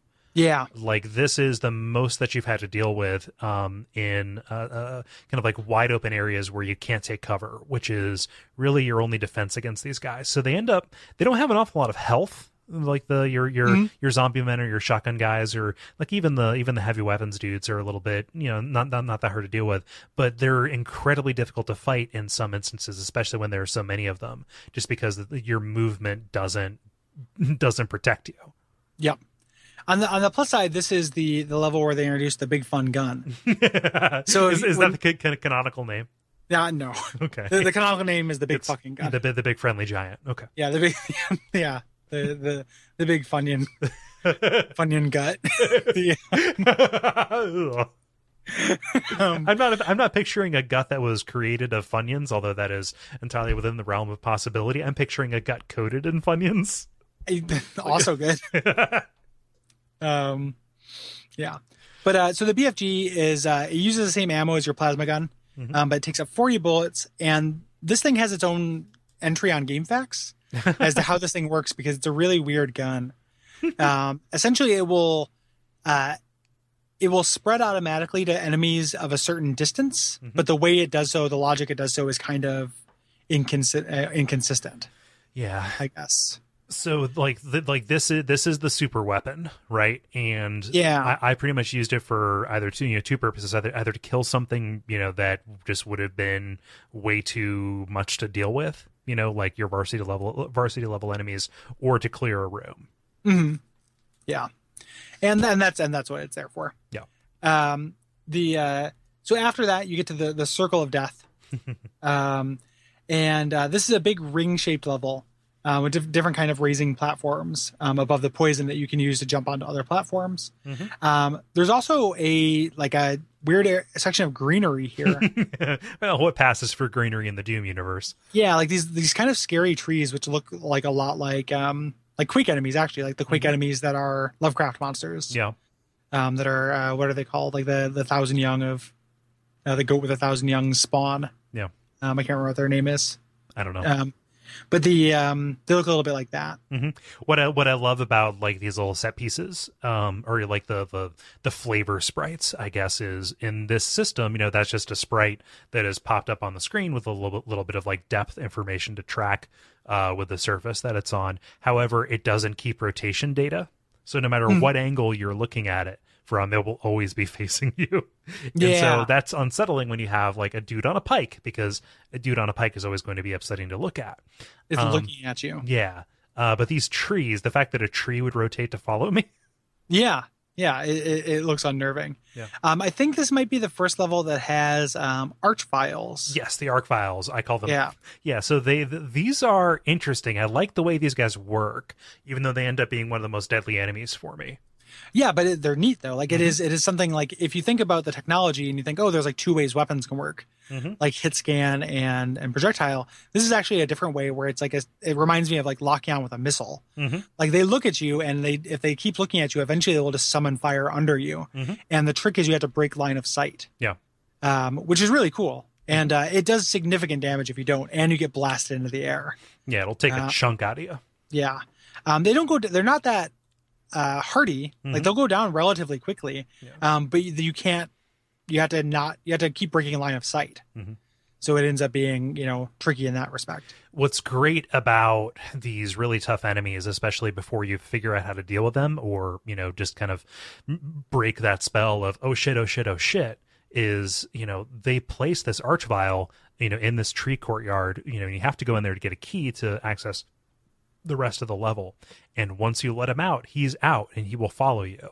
So Yeah. I like the idea of like, I don't know how to deal with this, but I have to like let him loose to proceed. They also having him loose without taking care of him is a problem because he can resurrect enemies.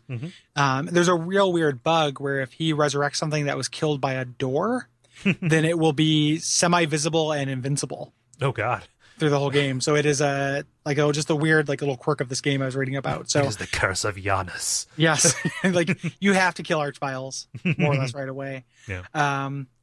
But yeah, this is and then you have to fight so you get to there to get to the next stage where we're back on Earth in this next set. This is the finale of the space base. Yeah, the space base.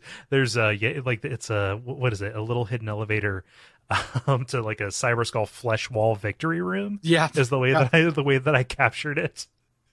Which again, that's probably one of the first unique ones of these. But yeah, Factory takes you back to Earth in this Of a sort. Like one of my favorite things about these levels is that like they're named by people who've never seen things on Earth, it feels like.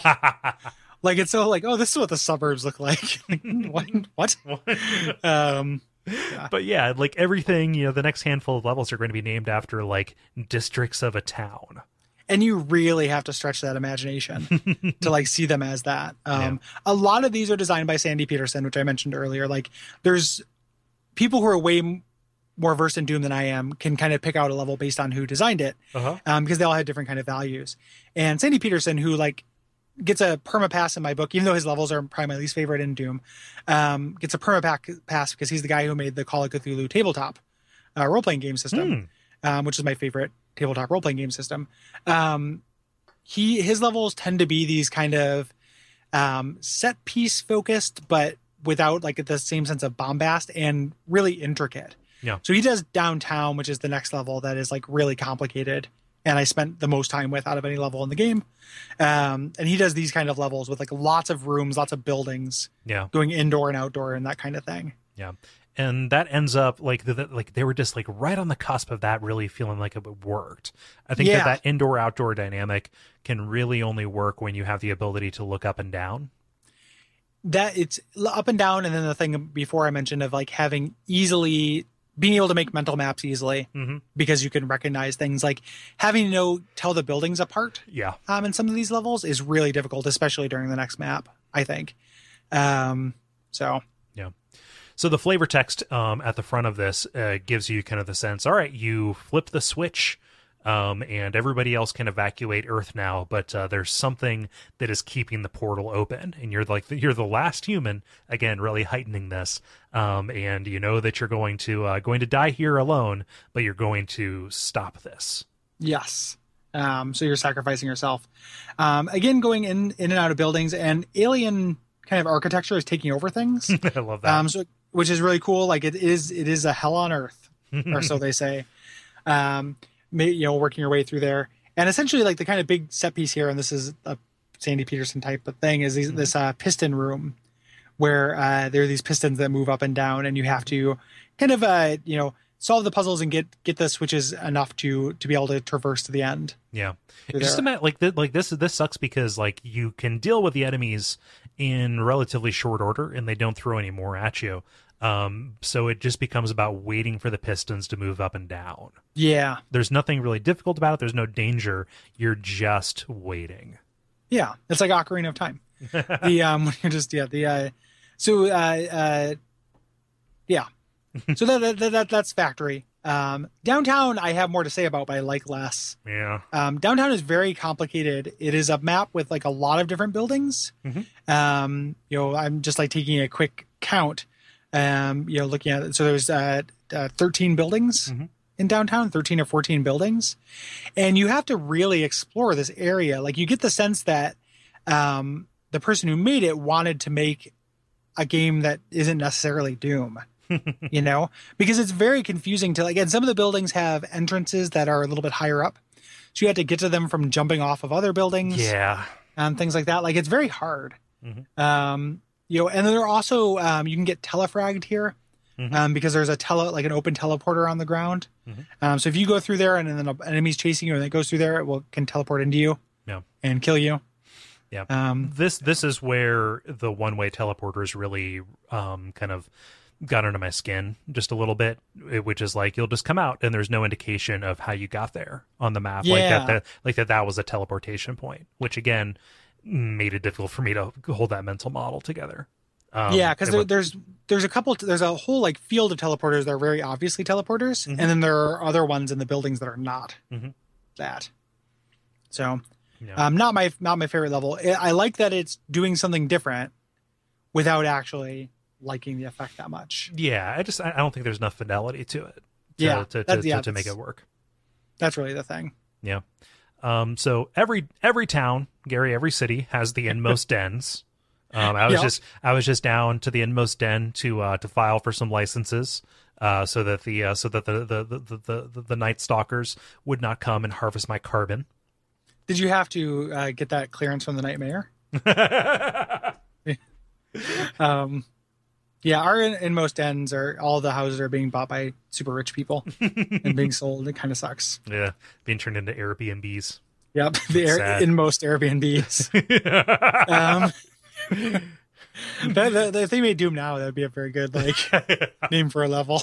The Airbnb. Be sure to check for cameras. But yeah, this is a good level. I really like again, this. This whole middle section is just a lot of it's all over the place. Yeah. So this works because it looks like castles. Yeah. A little bit. I don't know if this is the it has to be the Demon World encroaching, right? Yeah, or you're just at Castletown. I guess. I don't know. Because it's just the geometry is just better made for it takes place in a medieval times. Oh, okay.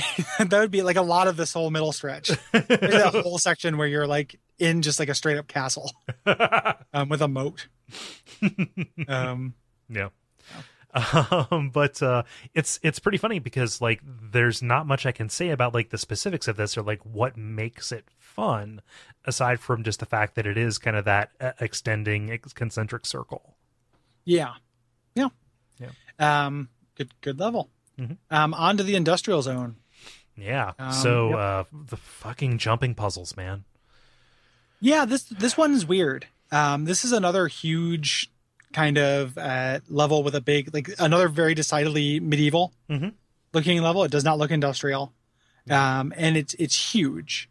This is a really big level. Yeah. That's kind of bisected. There's a one side and another side, and they're kind of separated by that the big pool of goo. There's a middle section, but there's kind of the first part where you're going from building to building, and the second part where you get to kind of the tunnels. Yeah. the tunnel system. So I'm not against like a big jumping puzzle, like making it just like part of a set piece, like, oh, taking a running leap of faith. However, the one that I'm talking about is just where there's this red key that's on top of a couple of crates, and you have to take a bunch of running leaps to even get to that room and go through a couple of teleporters even. And the controls are so finicky, no matter which, like system you use. Like if you're doing WASD and mouse like I was doing, then even just moving the mouse forward or backward will move you. And I had to keep trying because it just like would make me fall off. Yeah, I did WASD and arrow keys, like played it like Isaac, and it worked a little bit better in that respect. And the other thing is, this is where like this probably didn't bother me as much because I save scummed it. Like I would just get to where I needed to make the jump and then save. And this is actually the level that made me switch from from PS3 to playing it on my Mac. That makes sense. Yeah, I could see that being super obnoxious if that were the case. So, yeah, but getting over to the other side of the level is pretty fun.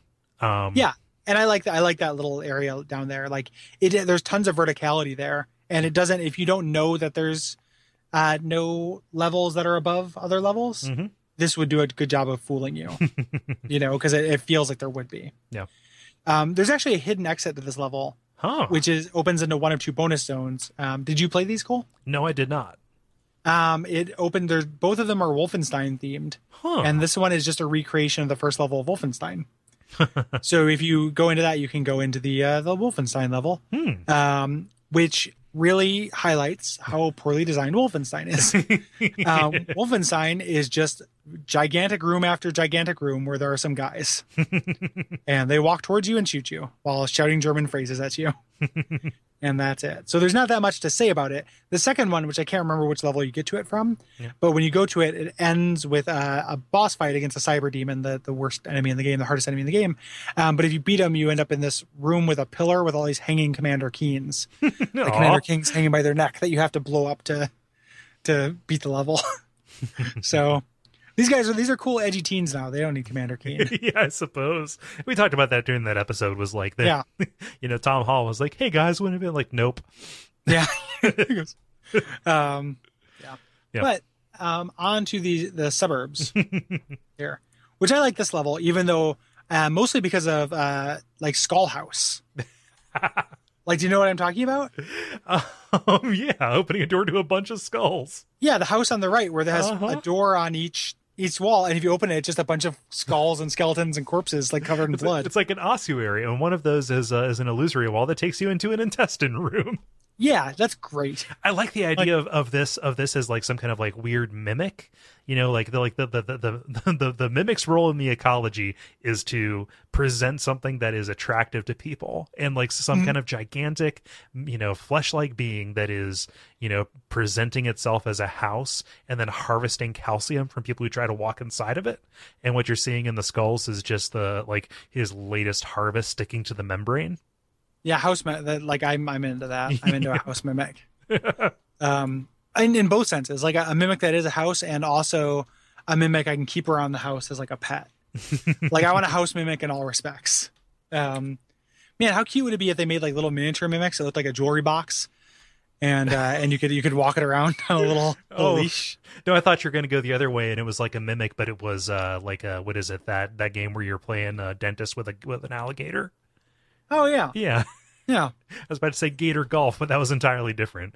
No, that's what could be greater. This is I can't remember what that's called, but you pull teeth out of an alligator's mouth. Mm-hmm. Yeah, just do that, but with a mimic. That'd be great. Except they'd be fingers in the Dark Souls edition. But I like this level a lot. I like the suburbs. It is just kind of it's smaller than the past levels. And it's just a couple of houses. Like it doesn't sell that suburbs, but it looks more like a place on Earth than the industrial zone.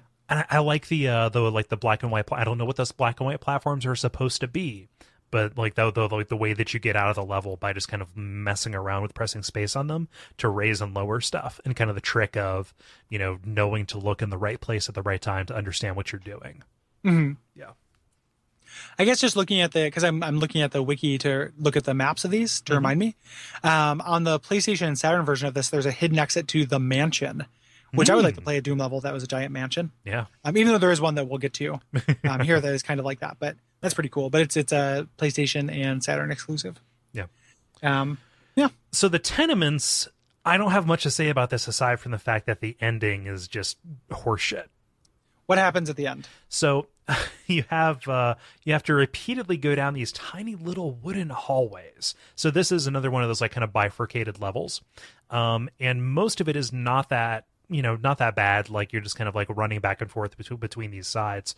But this is like they understood my difficulties with space and then just made a thing. So you have like these tiny wooden hallways, and in order to progress, you have to run to the end of one, which triggers one of these other little kind of like diverticula extending a little bit more, and you have to figure out which one extended so you can run to the end of that in order to trigger another one extending until finally you unlock the way out.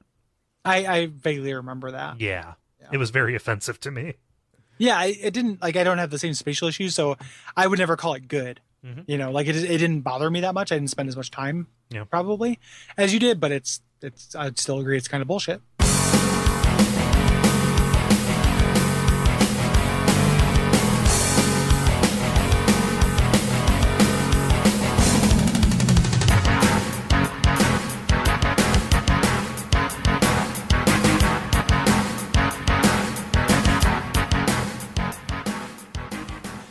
The courtyard's not bullshit, which is the next level, which I actually really like, because it is just like a big open area in the middle, and you have to kind of make headway into the crust of this circle, like into these different kind of areas on the outside. Yeah. And it's just like one of them goes back deeper than you think. It has a cool trap in it. Like there's one of the little rooms that you go to that you get, you have to fight an enemy and it seems like you're stuck, and there's a secret wall that takes you into dark passages. Behind, like Doom doesn't often play with light. That was like a thing that Quake did more of. Quake had a more robust lighting engine. Yeah. But this is an area where it does, and it is legitimately pretty spooky. Back there on the right side of the map. Yeah. I really like the fact that they start you out by the exit. Oh, you know exactly what you're looking for. Yeah, they do that. It's not a maze. It's about poking these seams on the outside. Yeah, the next level is also very cool, which is just a castle. Yep. Yeah, it's definitely a castle. So this is great because you got this castle that's surrounded by a moat of lava, and you have to find a way to get in. Yeah. So you're walking around and again checking for these seams, and once you get in, there are all these like teleporters that take you to these secret areas on the extremity, and you're just kind of like trying to find your way towards the center. Yeah. Yep, and they also do, and there's just lots of little side passages you're going in through there in kind of the walls. Like I got the impression I was walking through the walls, like secret passages through here, which is really cool. And they do a thing where they, instead of a door at the end, there are 3 pillars, and they correspond to the 3 colors of Doom. And you only actually need 2 of them to get through. Yeah, you can squeeze through, which is wonderful. I don't even know if there is a yellow key. I don't think there are 3, that is literally the prank where you get 3 pigs and number them 1, 2, and 4. Yeah, yeah. For losing a pig. But yeah. So this takes you to Gotcha. I love this level so much. It's an interesting. So this is the first place where a lot of people will first see the enemies fighting each other. Bug, because these 2 guys are very likely to accidentally hit each other, and then it becomes like a thing where you just get to sit down and watch a spider mastermind fight a cyber demon. Like the 2 toughest enemies in the game will just have it out in front of you. Yep, which is really cool. Yeah, so you just it just opens up into this arena, and you just have to deal with it. Yeah, because we didn't talk about cyber demons yet. Cyber demons are bad news. Like they shoot rockets just like every other monsters, but their rockets do significant damage. Like you won't survive, 2 to 3 is probably tops if you have maximum health. Like they do a lot of damage. Yeah, they will. So you have to really be moving. They will rain ruin down on you, and like that was one of the climactic bosses of like the first Doom. So the fact that they're just kind of showing up as these mini bosses, kind of like is telegraphing a raising of the stakes. I think it's the final boss of Doom, actually. Oh yeah. Yeah, I knew it was something. If only like that. it were the final boss of this Doom. But yeah, and there's kind of more to do. Like there's this little outside area with outlying buildings, like little guardhouses. I always like that. Like and this is a real stretch. Or I don't know why it reminds me of it, but when I was young and was getting into D&D but didn't have people to play with, I used to have the book for Temple of Elemental Evil and just read it. And before you actually go into the Temple of Elemental Evil, there's a little guardhouse that's been taken over by bandits. And I remember just thinking that was really fun. And in video games, I always think about that too. Like, it's like, oh, okay, I'm in Deus Ex. I'm going towards the building. Here's a little like guard shack outside I get to explore on the way. Like, I like this little miniature appetizer level before you get into a big level. And this has a bunch of those. You would love Metal Gear Solid 5. I'm anticipating loving it. And I can play. I just need to find time. Like, Allison's going to loan me a copy. I just need to have the time to do it. So. Yeah. But there's just a bunch of that, and I totally dig like your thing too. It's like a weird version. It's not just dungeon ecology. It's just here is an arrangement of space. Yeah. It happens in Fallouts a lot. 3D Fallouts. Like, it's not on the outside of a town, but it'll be on the outside of like a structure. They'll just be like, oh, here's like a shack that was something. I dig that. Yeah. But that's kind of the climax of this set. Yeah. Of levels. And like this, you end this level by jumping into hell. Like this gets to the point where all level endings, or most of them really, when you're not walking up to an obelisk of flesh, you are just doing a Silent Hill 2 free fall. Yep. You just keep falling into hell. Up to the next level, Nirvana. This according to the Doom Wiki, coincidentally or not, Kurt Cobain, the leader of popular rock band Nirvana, died by committing suicide with a shotgun the same year Doom 2 was released. And this level begins with a shotgun. Cool. So, coincidence or not, I don't know. Maybe they went back and revised this thing to make fun of Kurt Cobain. At the same year it came out, like in development. we have to go back and revise it. Yeah, to be a shithead. I think it's just the Doom Wiki being ridiculous. Yeah, that's pretty goofy. Like, there are a lot of levels of shotguns, Doom Wiki. Yeah. That happens quite a bit. And also Nirvana exists outside of the band. No, that's true too. And also the people who made this game would love Nirvana. Yeah. Like, it's not like they're just gonna be like, yeah, fuck that guy. It's like, no, they're way into it. So anywho, we get a little story break that just literally says that we can't break the portal from the earth side, so we have to get through and destroy it from the other side. And we're in hell, where there are a lot of like kind of non-connected rooms. Like, there's more teleporting going on in hell. Which I think that checks out with what I think about hell. So. I mean, I don't think that hell is a place that really cares about ontology that much. No. Yeah. No. So it's a little bit of a bummer, just because of that. Like, it gets into like some of the goofier like Quake 3 maps, honestly, which rely more on teleporting than like having a cohesive space or launchers where you can railgun people. But yeah. But this is pretty cool because like it is a substantial change in scenery too. Yeah. Like, it's awesome to see hell encroaching on human civilization, or what would have passed for it in the Doom engine. But here you are very much into, we're just going to throw disturbing imagery at you. Yeah. Yeah. And I'm up for hell. Yeah. Just in general. Next up is the Catacombs, which is a cool level. I remember liking this. There's we're introduced to another kind of articulation thing, which are these I mean, we've seen them a little bit, but now there are these sconces or torches on the walls that also act as a switch, but they're a little bit camouflaged. Like, they actually stick a little bit. Yeah. They don't stick out, so you have to know to look out for them. Same thing with telling the skull switches that are just decoration, apart from the ones that are actually things that are necessary for you to progress through the level. Yeah, business skulls versus pleasure skulls. So yeah, so I like these torches because here works into one of the rare kind of visual puzzles in this, where you can reveal a secret. Gary, I love the sound of secrets being revealed in this game.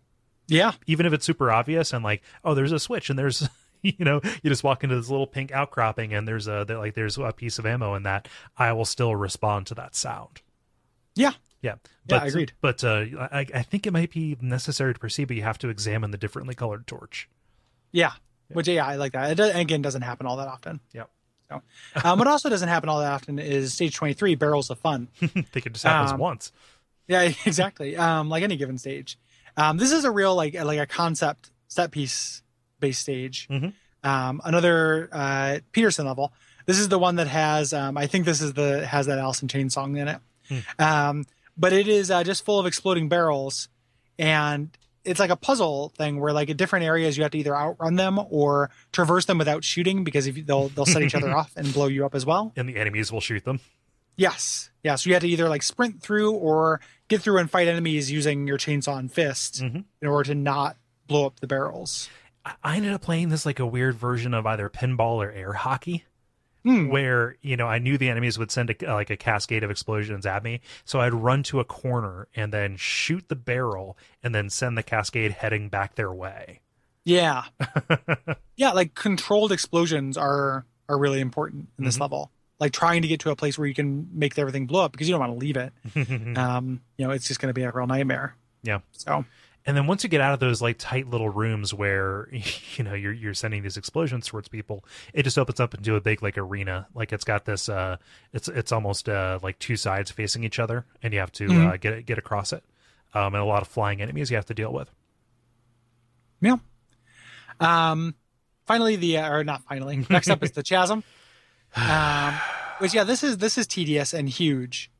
And there's so little like relationship from one level to the next, whether it's going to be like, it's kind of got a real pacing problem there, I guess, when you're marathoning it, because like the first Doom, you would get in shareware. So you'd play episode 1, it'd be 10 levels. And that's like a good amount of Doom.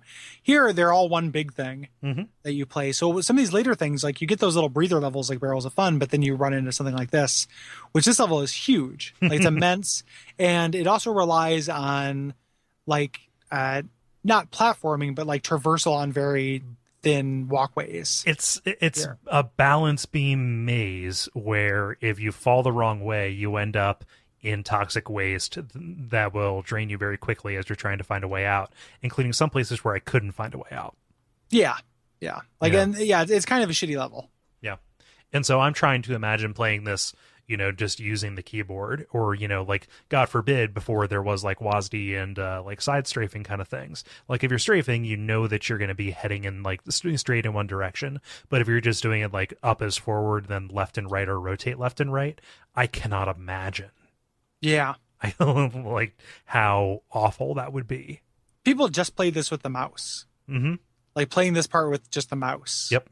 That's something else. Would be. Ugh. I cannot understand. And it's like, it sends you back and forth across those a lot. And sometimes they're kind where they let you raise the platform up in the middle. But that is not all the time. Next up is the Blood Falls, which when looking at this on the wiki, I thought it said Bloodfellas. Like Goodfellas, but like, hey, we're Bloodfellas. We should have renamed Bonfire Side Chat Bloodfellas. Bloodfella. I like Bloodfellas. Like, he was a good guy. He was a blood fella. Way into the Blood Fellas. But the Blood Falls, it's pretty great because it's a very aptly named stage where you have these corrosive rivers of blood that are cutting through the entire level. Yep, it's full of acid blood. But you just kind of, you're just kind of making your way through. Like the Blood Falls themselves make this kind of stand out. And the level's not overly complicated, which I really like. Yeah. It's not too bad, but it's not, also doesn't stand out that much. Like I would say, as much as I love Doom 2, like it is a long game. Yeah. Like it's still fun to play the levels, but I had more fun hitting up WADs afterwards that didn't start in this kind of having to top itself, way. Like the last levels of Doom, the last third and even more so the last like 5 levels or so are my least favorite levels, I think. It's funny, like they're the most inconsistent, but like a handful of them are also some of the most breezy. Like this one and the Abandoned Mine, like they're like kind of set piecey, and it's almost like they lifted one side of the game up and saw what fell loose and put it towards the end. Like, oh, we can actually do like these things that are kind of equivalent or reminiscent of natural rock formations. Well, let's put that in Hell because that makes sense. Which they do in the Abandoned Mines, which we talked about. There's not, other than the fact that it's full of Cacodemons. Here, and it looks like it has that natural rock formation thing that reminded me of Duke Nukem 3D, which has a lot of sections like that. Onto the monster condo. Yeah.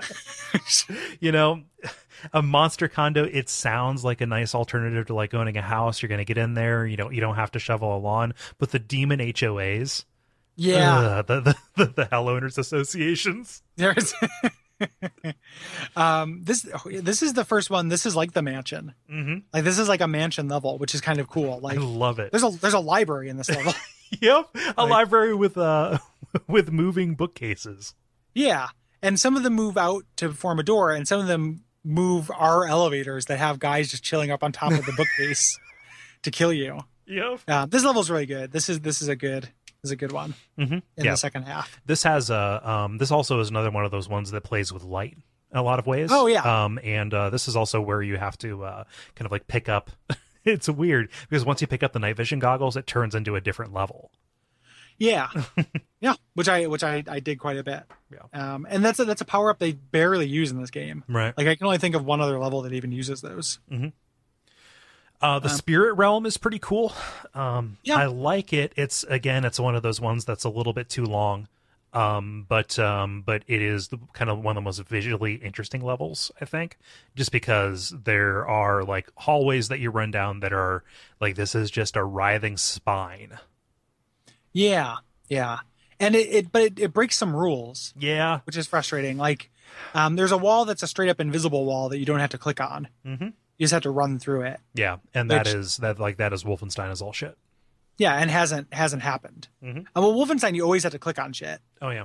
but it hasn't happened in Doom up until this point. So they spent the whole game, training you to hump the wall Yeah. to actually get out. Oh, and then the other thing, they also break the rule because there's you have to shoot a section of wall. yeah, there's a switch you have to shoot. And in many of the other puzzles, you might see a switch and think, I can't get to that. Maybe I have to shoot it. And it never works. Mm-hmm. And here you can get to it. You just can't click it. You have to shoot it. Yeah. It makes no sense. The nice thing about that room is that the ceiling is made of brains. So like, I like that part of it. Yeah.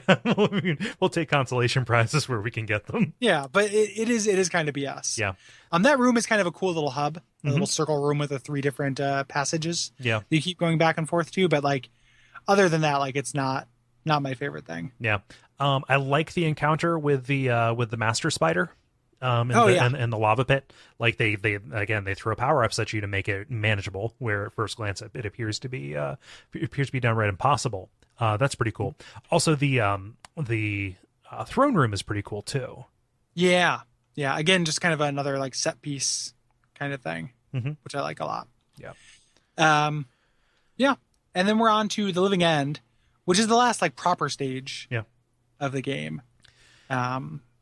And Living End is good. it's pretty weird because it feels like what passes for a final exam. Like they throw most of the enemies that you've encountered here at you, and it's kind of a reprise of a lot of the movement puzzle kind of stuff you've had to do. Like this is very kind of jump heavy level, or it passes for jumps here. But other than that, it's not that remarkable. No, it's just like a good Doom level, which is nice. Because we're right before the last level, the Icon of Sin, which like the concept of the Icon of Sin I like, but I don't like this level at all. I think I don't like the end boss of Doom 2 No. as a mechanical thing. So this is just a huge arena. There's nothing to it. It's like a series of plateaus. Like terraces. Yeah, terraces lead down. Across from you, there's a gigantic goat skull. Like a Baphomet. Yep, into it. And the goat skull vomits out little energy things that teleport enemies. They're phantom zones that have skulls in them. Yes. Yep. And those they can telefrag you, which sucks, but they can also enemies just pop up. Yeah. Out of those things. And any enemy in the game is fair game. As far as I can tell, it's random. Yep. So you could play this game and get, a good mix of enemies, and you could get a real nightmare mix of enemies. But the problem with him is the weird way they made this challenging is that like there's an elevator you activate in the middle, which sends you up, and you have to shoot a rocket into this thing, but you can't do it from the top of the elevator. You have to do it from right before the top of the elevator. Yep. Or you have to step off the elevator and shoot it. Yeah. which is harder because your fall speed is much faster than the speed at which this elevator rises. And it's kind of like doing the trench run a little bit, except you don't have the force to help you guide it in. It's like the end of Bionic Commando. Except you just had to keep doing it. Yep. Like you just had to keep hitting that one like perfect Hitler smashing rocket thing. And you just have to do it a bunch. Because the actual end boss that's inside the skull of Baphomet is John Romero's head on a pike. So that's why you have to do something with splash damage. Yeah. And like you just have to lead it perfectly. Yeah. Like, it's just very demanding. It's a level of precision that like the main game or the critical path has not demanded of you. Here. Because you never have to adjust for verticality. Like they can't, if you could aim on a Z-axis, this would be easy. And when you play this with like Z-Doom or something, it's easy. Here though, what they did was it's like, we don't have a game where we've handled Z-axis for you the entire game. What if we made you do it simply through falling and rising on elevators? Ugh. It's just really inefficient and like breaks my immersion. Like if I was really Doom guy, I just point my rocket up and be fine. Yep. You know, or point my rocket down and be fine. So it's like I just don't think it mechanically holds up. Like the concept is really cool, but I would have really liked something closer to the end boss of Doom 1. Which is a huge arena with a cyber demon and power-ups, and like you just have to fight a boss. Yeah. This doesn't feel like that. Like it just feels like a bullshit little challenge thing. And granted, they're pretty generous with power-ups. There are 4 invulnerabilities at the base of the elevator, which is kind, especially, but it doesn't do much for you if you're up at the top and a whole bunch of flying skulls have spawned and they're going to like get in front of you and mess with your trajectory. Like that was the biggest thing that like messed me up. There are 4 of them, and it requires 3 shots to kill the Icon of Sin, but that was not enough for me. Like I ended up having to that meter of rise or fall just was my undoing for this. I eventually got it after a lot of like really close calls. You know, when you hit him, there's like a big kind of sound, which anytime I heard that I was like, okay, pretty cool, I'm going to save now. Yeah, you just had to, if I made progress, save. If not, don't. Yeah. And that's a bummer. Yeah. Right, because like even though I'd done some save scumming before, I never felt like I had to. You know, like it was like I just chose to. Like, I didn't want to make this jump over and over. You know, it was more about like my time is valuable, and this is built into the game. It's not cheating. You know, you're meant to be able to save Doom at any time right out the box. So like, but this just felt shittier. I don't know. Like I'm not into it. Which is kind of it sucks because it's a down note on a game I really love. Yeah. Afterwards, you get this story bit where the Icon of Sin dies. And it says, where will people go when they die? Now there's no hell. Rebuilding Earth will be more fun than ruining it. I don't know what that means. I don't know what it means either. Like, is he going to repopulate the Earth with his Doom wad? Oh, no. Is that like the Genesis bomb from Star Trek? Yep. He's gonna fuck a Gek. And just... that's going to do it. But yeah, that's more or less Doom 2, as is on the page. Did you fuck around with WADs? Not as much as I would want to. I played a handful of them. They're good. Yeah. They're really fun, and there's tons of really interesting total conversion mods and stuff that people have made. Yeah. It's cool. It is like a great community. On our Slack channel, Eric, I don't know if I want to give out his last name, has been talking about them a lot, and it's been really cool to watch him highlight really good ones. And he actually made a network one, like a watch out for fireballs one, which is actually I played through before we recorded, and is actually really good. Yeah, I'm really flattered by that. We'll put that up somewhere. Yeah, like it's pretty neat. Like we'll do something with that, highlight it in some way. Yeah. But the it's just one level, but it's actually like a well designed level too. Yeah. Like I was like, oh, this is it's fun. in the room with Waffle, there are just a bunch of imps behind cages that will shoot fireballs at you. Like it is a room where you have to watch out for fireballs. And when you pick up the key from the Abject Suffering logo, it creates a pain elemental. So that's great. But it is just like, I really liked WADs, and they've gotten so much better. Like when I played WADs when I was younger, I remember me and my friend Derek played one that was like a Sailor. They were like reskins. Yeah. Like a lot more of those. Like we played a Sailor Moon one where like instead of a chainsaw, you had Luna the cat that you held out and she clawed. It was pretty funny. But it's still like, it wasn't like a level design. based thing, like these new ones are. Yeah. So like if you like Doom, there is infinite Doom out there for you. Yeah. I mean, do we want to call out any like highlights of ones that we dipped into? I played the top 6 from 2014. The most famous ones were these Return to Saturn X ones. Those are really renowned, and those were a little bit hard for me, actually. I'm just not good enough, I suppose, for those. So, like, those were the ones that were the most popular. The most fun ones, or the ones I had the most fun with, I played one called Going Down. Oh my gosh, that's the one I played the most of. Yeah, Going Down is really cool. And you're going back to the headquarters of the evil corporation that sent you to Mars to take them down. Yep, and you start out in the roof, and you have to make your way down through like an office building, which it's good. Yeah. Eric also he drew my attention to one called 1024. Which is actually like a group collaboration. It's like a community thing where there was a constraint that said, hey, none of the maps that you make for this can be any wider than 1024 units by 1024 units. So they're pretty small in terms of like Doom 2 levels. And what you get are these incredibly intricate little like puzzle box is probably too strong of a word, but very dense kind of experiences. And it's fun to see how much variation can be packed into that. That's great. Yeah, there's like I will 32 of them. I only got a couple in, but I have not played that one yet. But I could like just see like firing this up from time to time. And like I'm a defender of and like the Doom variants as well. Like I like Duke Nukem 3D. I like Heretic and Hexen and stuff. And this made me want to find time to finally like put a serious attempt into those games as well. So, I mean, I feel like I said the things that I love about it. Like it scales perfectly. It remains fun the entire time, and sounds and feels great. Yeah, I agree with all those. If it sounded like I was harping, it was mostly just because I'm used to now like something helping out with navigation a little bit, and you can hold that against me if you would like. Also, I was dealing with some pretty bad motion sickness as far as time goes, and I'm just blessed not to have that. That's just a roll of dice, you know. Yeah, I didn't do anything to earn not having that. Right, and I couldn't find a setting in ZDoom to turn off the head wobble, but I did find a button for the Flargon style, so we're good. Yeah. So yeah, I think that's Doom 2. That's Doom 2. What are we doing next time, Cole? Well, next time we are doing a game called King of Dragon Pass. Yeah, which I really like, but I have to start over because I had a very rare but devastating glitch. And I hate it because I lost a lot of progress. I was near the end of the game.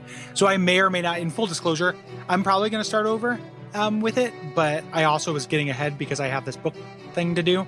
So we will see if I actually get to the ending or just read about it. I got a lot of hours into it though, so I feel like I feel qualified to talk about King of Dragon Pass. It's each playthrough is going to be individualized to a certain extent. After that, we're doing Blaster Master for the NES, so I'm really excited. I dipped into that just a little bit just to remind myself about it, and that is an early kind of Metroidvania game on the NES. Yeah, I'm excited. I'm excited to do an NES game. Like yeah, me too. Oh boy, Gary. After that, we have our survival horror game. Oh yeah, which we can announce that, and I'm very excited about that. Yeah. Do you want to? I'll let you do the honors. Yes. You brought it up. System Shock 2. Yeah. Yep. It is not conventional. It's not always thought of as a horror game. It absolutely is. If you haven't played it in a while, and I love that game. Yeah. So I'm excited because it'll be the first time I've played it through the whole way. Everybody knows the twist in it, but I want to see it for myself. Even knowing the twist, it's still really good. Nice. And legitimately scary. Word to the wise, like it is worth doing the mods that everyone tells you to mod to change item durability. Yeah. So make your weapons last longer than like Force Wings. And you will do well in that. Maybe I'll try. I've never played it as like a psychic. I've never messed around with the powers in it because it always seemed kind of complicated. Yeah. But maybe I'll try that. Nice. But yeah, for people who don't know, that is like a precursor to BioShock, and kind of similar to Deus Ex, in that it's a first-person RPG kind of game. Yeah. And that is readily available on PC and Mac through either Steam or Josh. Yep, and didn't used to be. Yeah. So it's nice that it is. It was one of those like Suikoden 2 levels, wanted games for a long time. Yeah, and then we know what the next 2 things are, but we're not going to talk about it yet. But keep an eye on it, especially keep an eye on our Patreon, because the thing after that is our poll, which it'll be our live episode and then our poll. Yes, but our poll will come up then. So keep an eye out for that if you want to participate in that. If you go to patreon.com/duckfeedtv, even $1 a month gets you access to make your voice heard for that. And rewards scale, just like Doom 2. So like the more you give, the more you get. Definitely. Yep. Do we want to announce what we're doing live at Portland Retro Games Expo? Yeah, let's do it. Okay. I'll give you the honor. Yeah. So for Portland Retro Gaming Expo, we are doing Castlevania. the first Castlevania, the hard as nails NES version. So we're going to be talking about that. We're doing a live episode of the show about Castlevania. And then at our booth, we're going to have participation. We're going to have set up for Castlevania. And the challenge is seeing who can get the furthest on one life. And we will have a cool prize available for whoever that ends up being. I don't know what the prize will be yet. But last year we made a Goofy shirt. It'll probably be something similar to that. Yeah. But it will be something that you would want. So head on out to Portland Retro Gaming Expo. It's the 17th and 18th, I think, of October. Yep. And head out there. And even if you don't care about Castlevania, if you like us, come say hi to us. Yeah, come out. And we're not just going to be at the show. We're going to have a couple of meetup kind of things around there. Yep. So very, very fun times ahead. Other than that, ratings, reviews, blogging it. Those things are all useful. Telling your friends. Those are all great things to do. Yeah. And most of all, thank you so much for listening. Yeah, absolutely. Until next time, what should they watch out for, Paul? They should watch out for cacodemons because they're so cute. You just want to hug them. Yeah, except for their twin buttholes. It's the cutest thing with 2 buttholes. It's like cuter than two bunny rabbits hugging. Gary, let's not be ridiculous now. Rabbit shit's disgusting.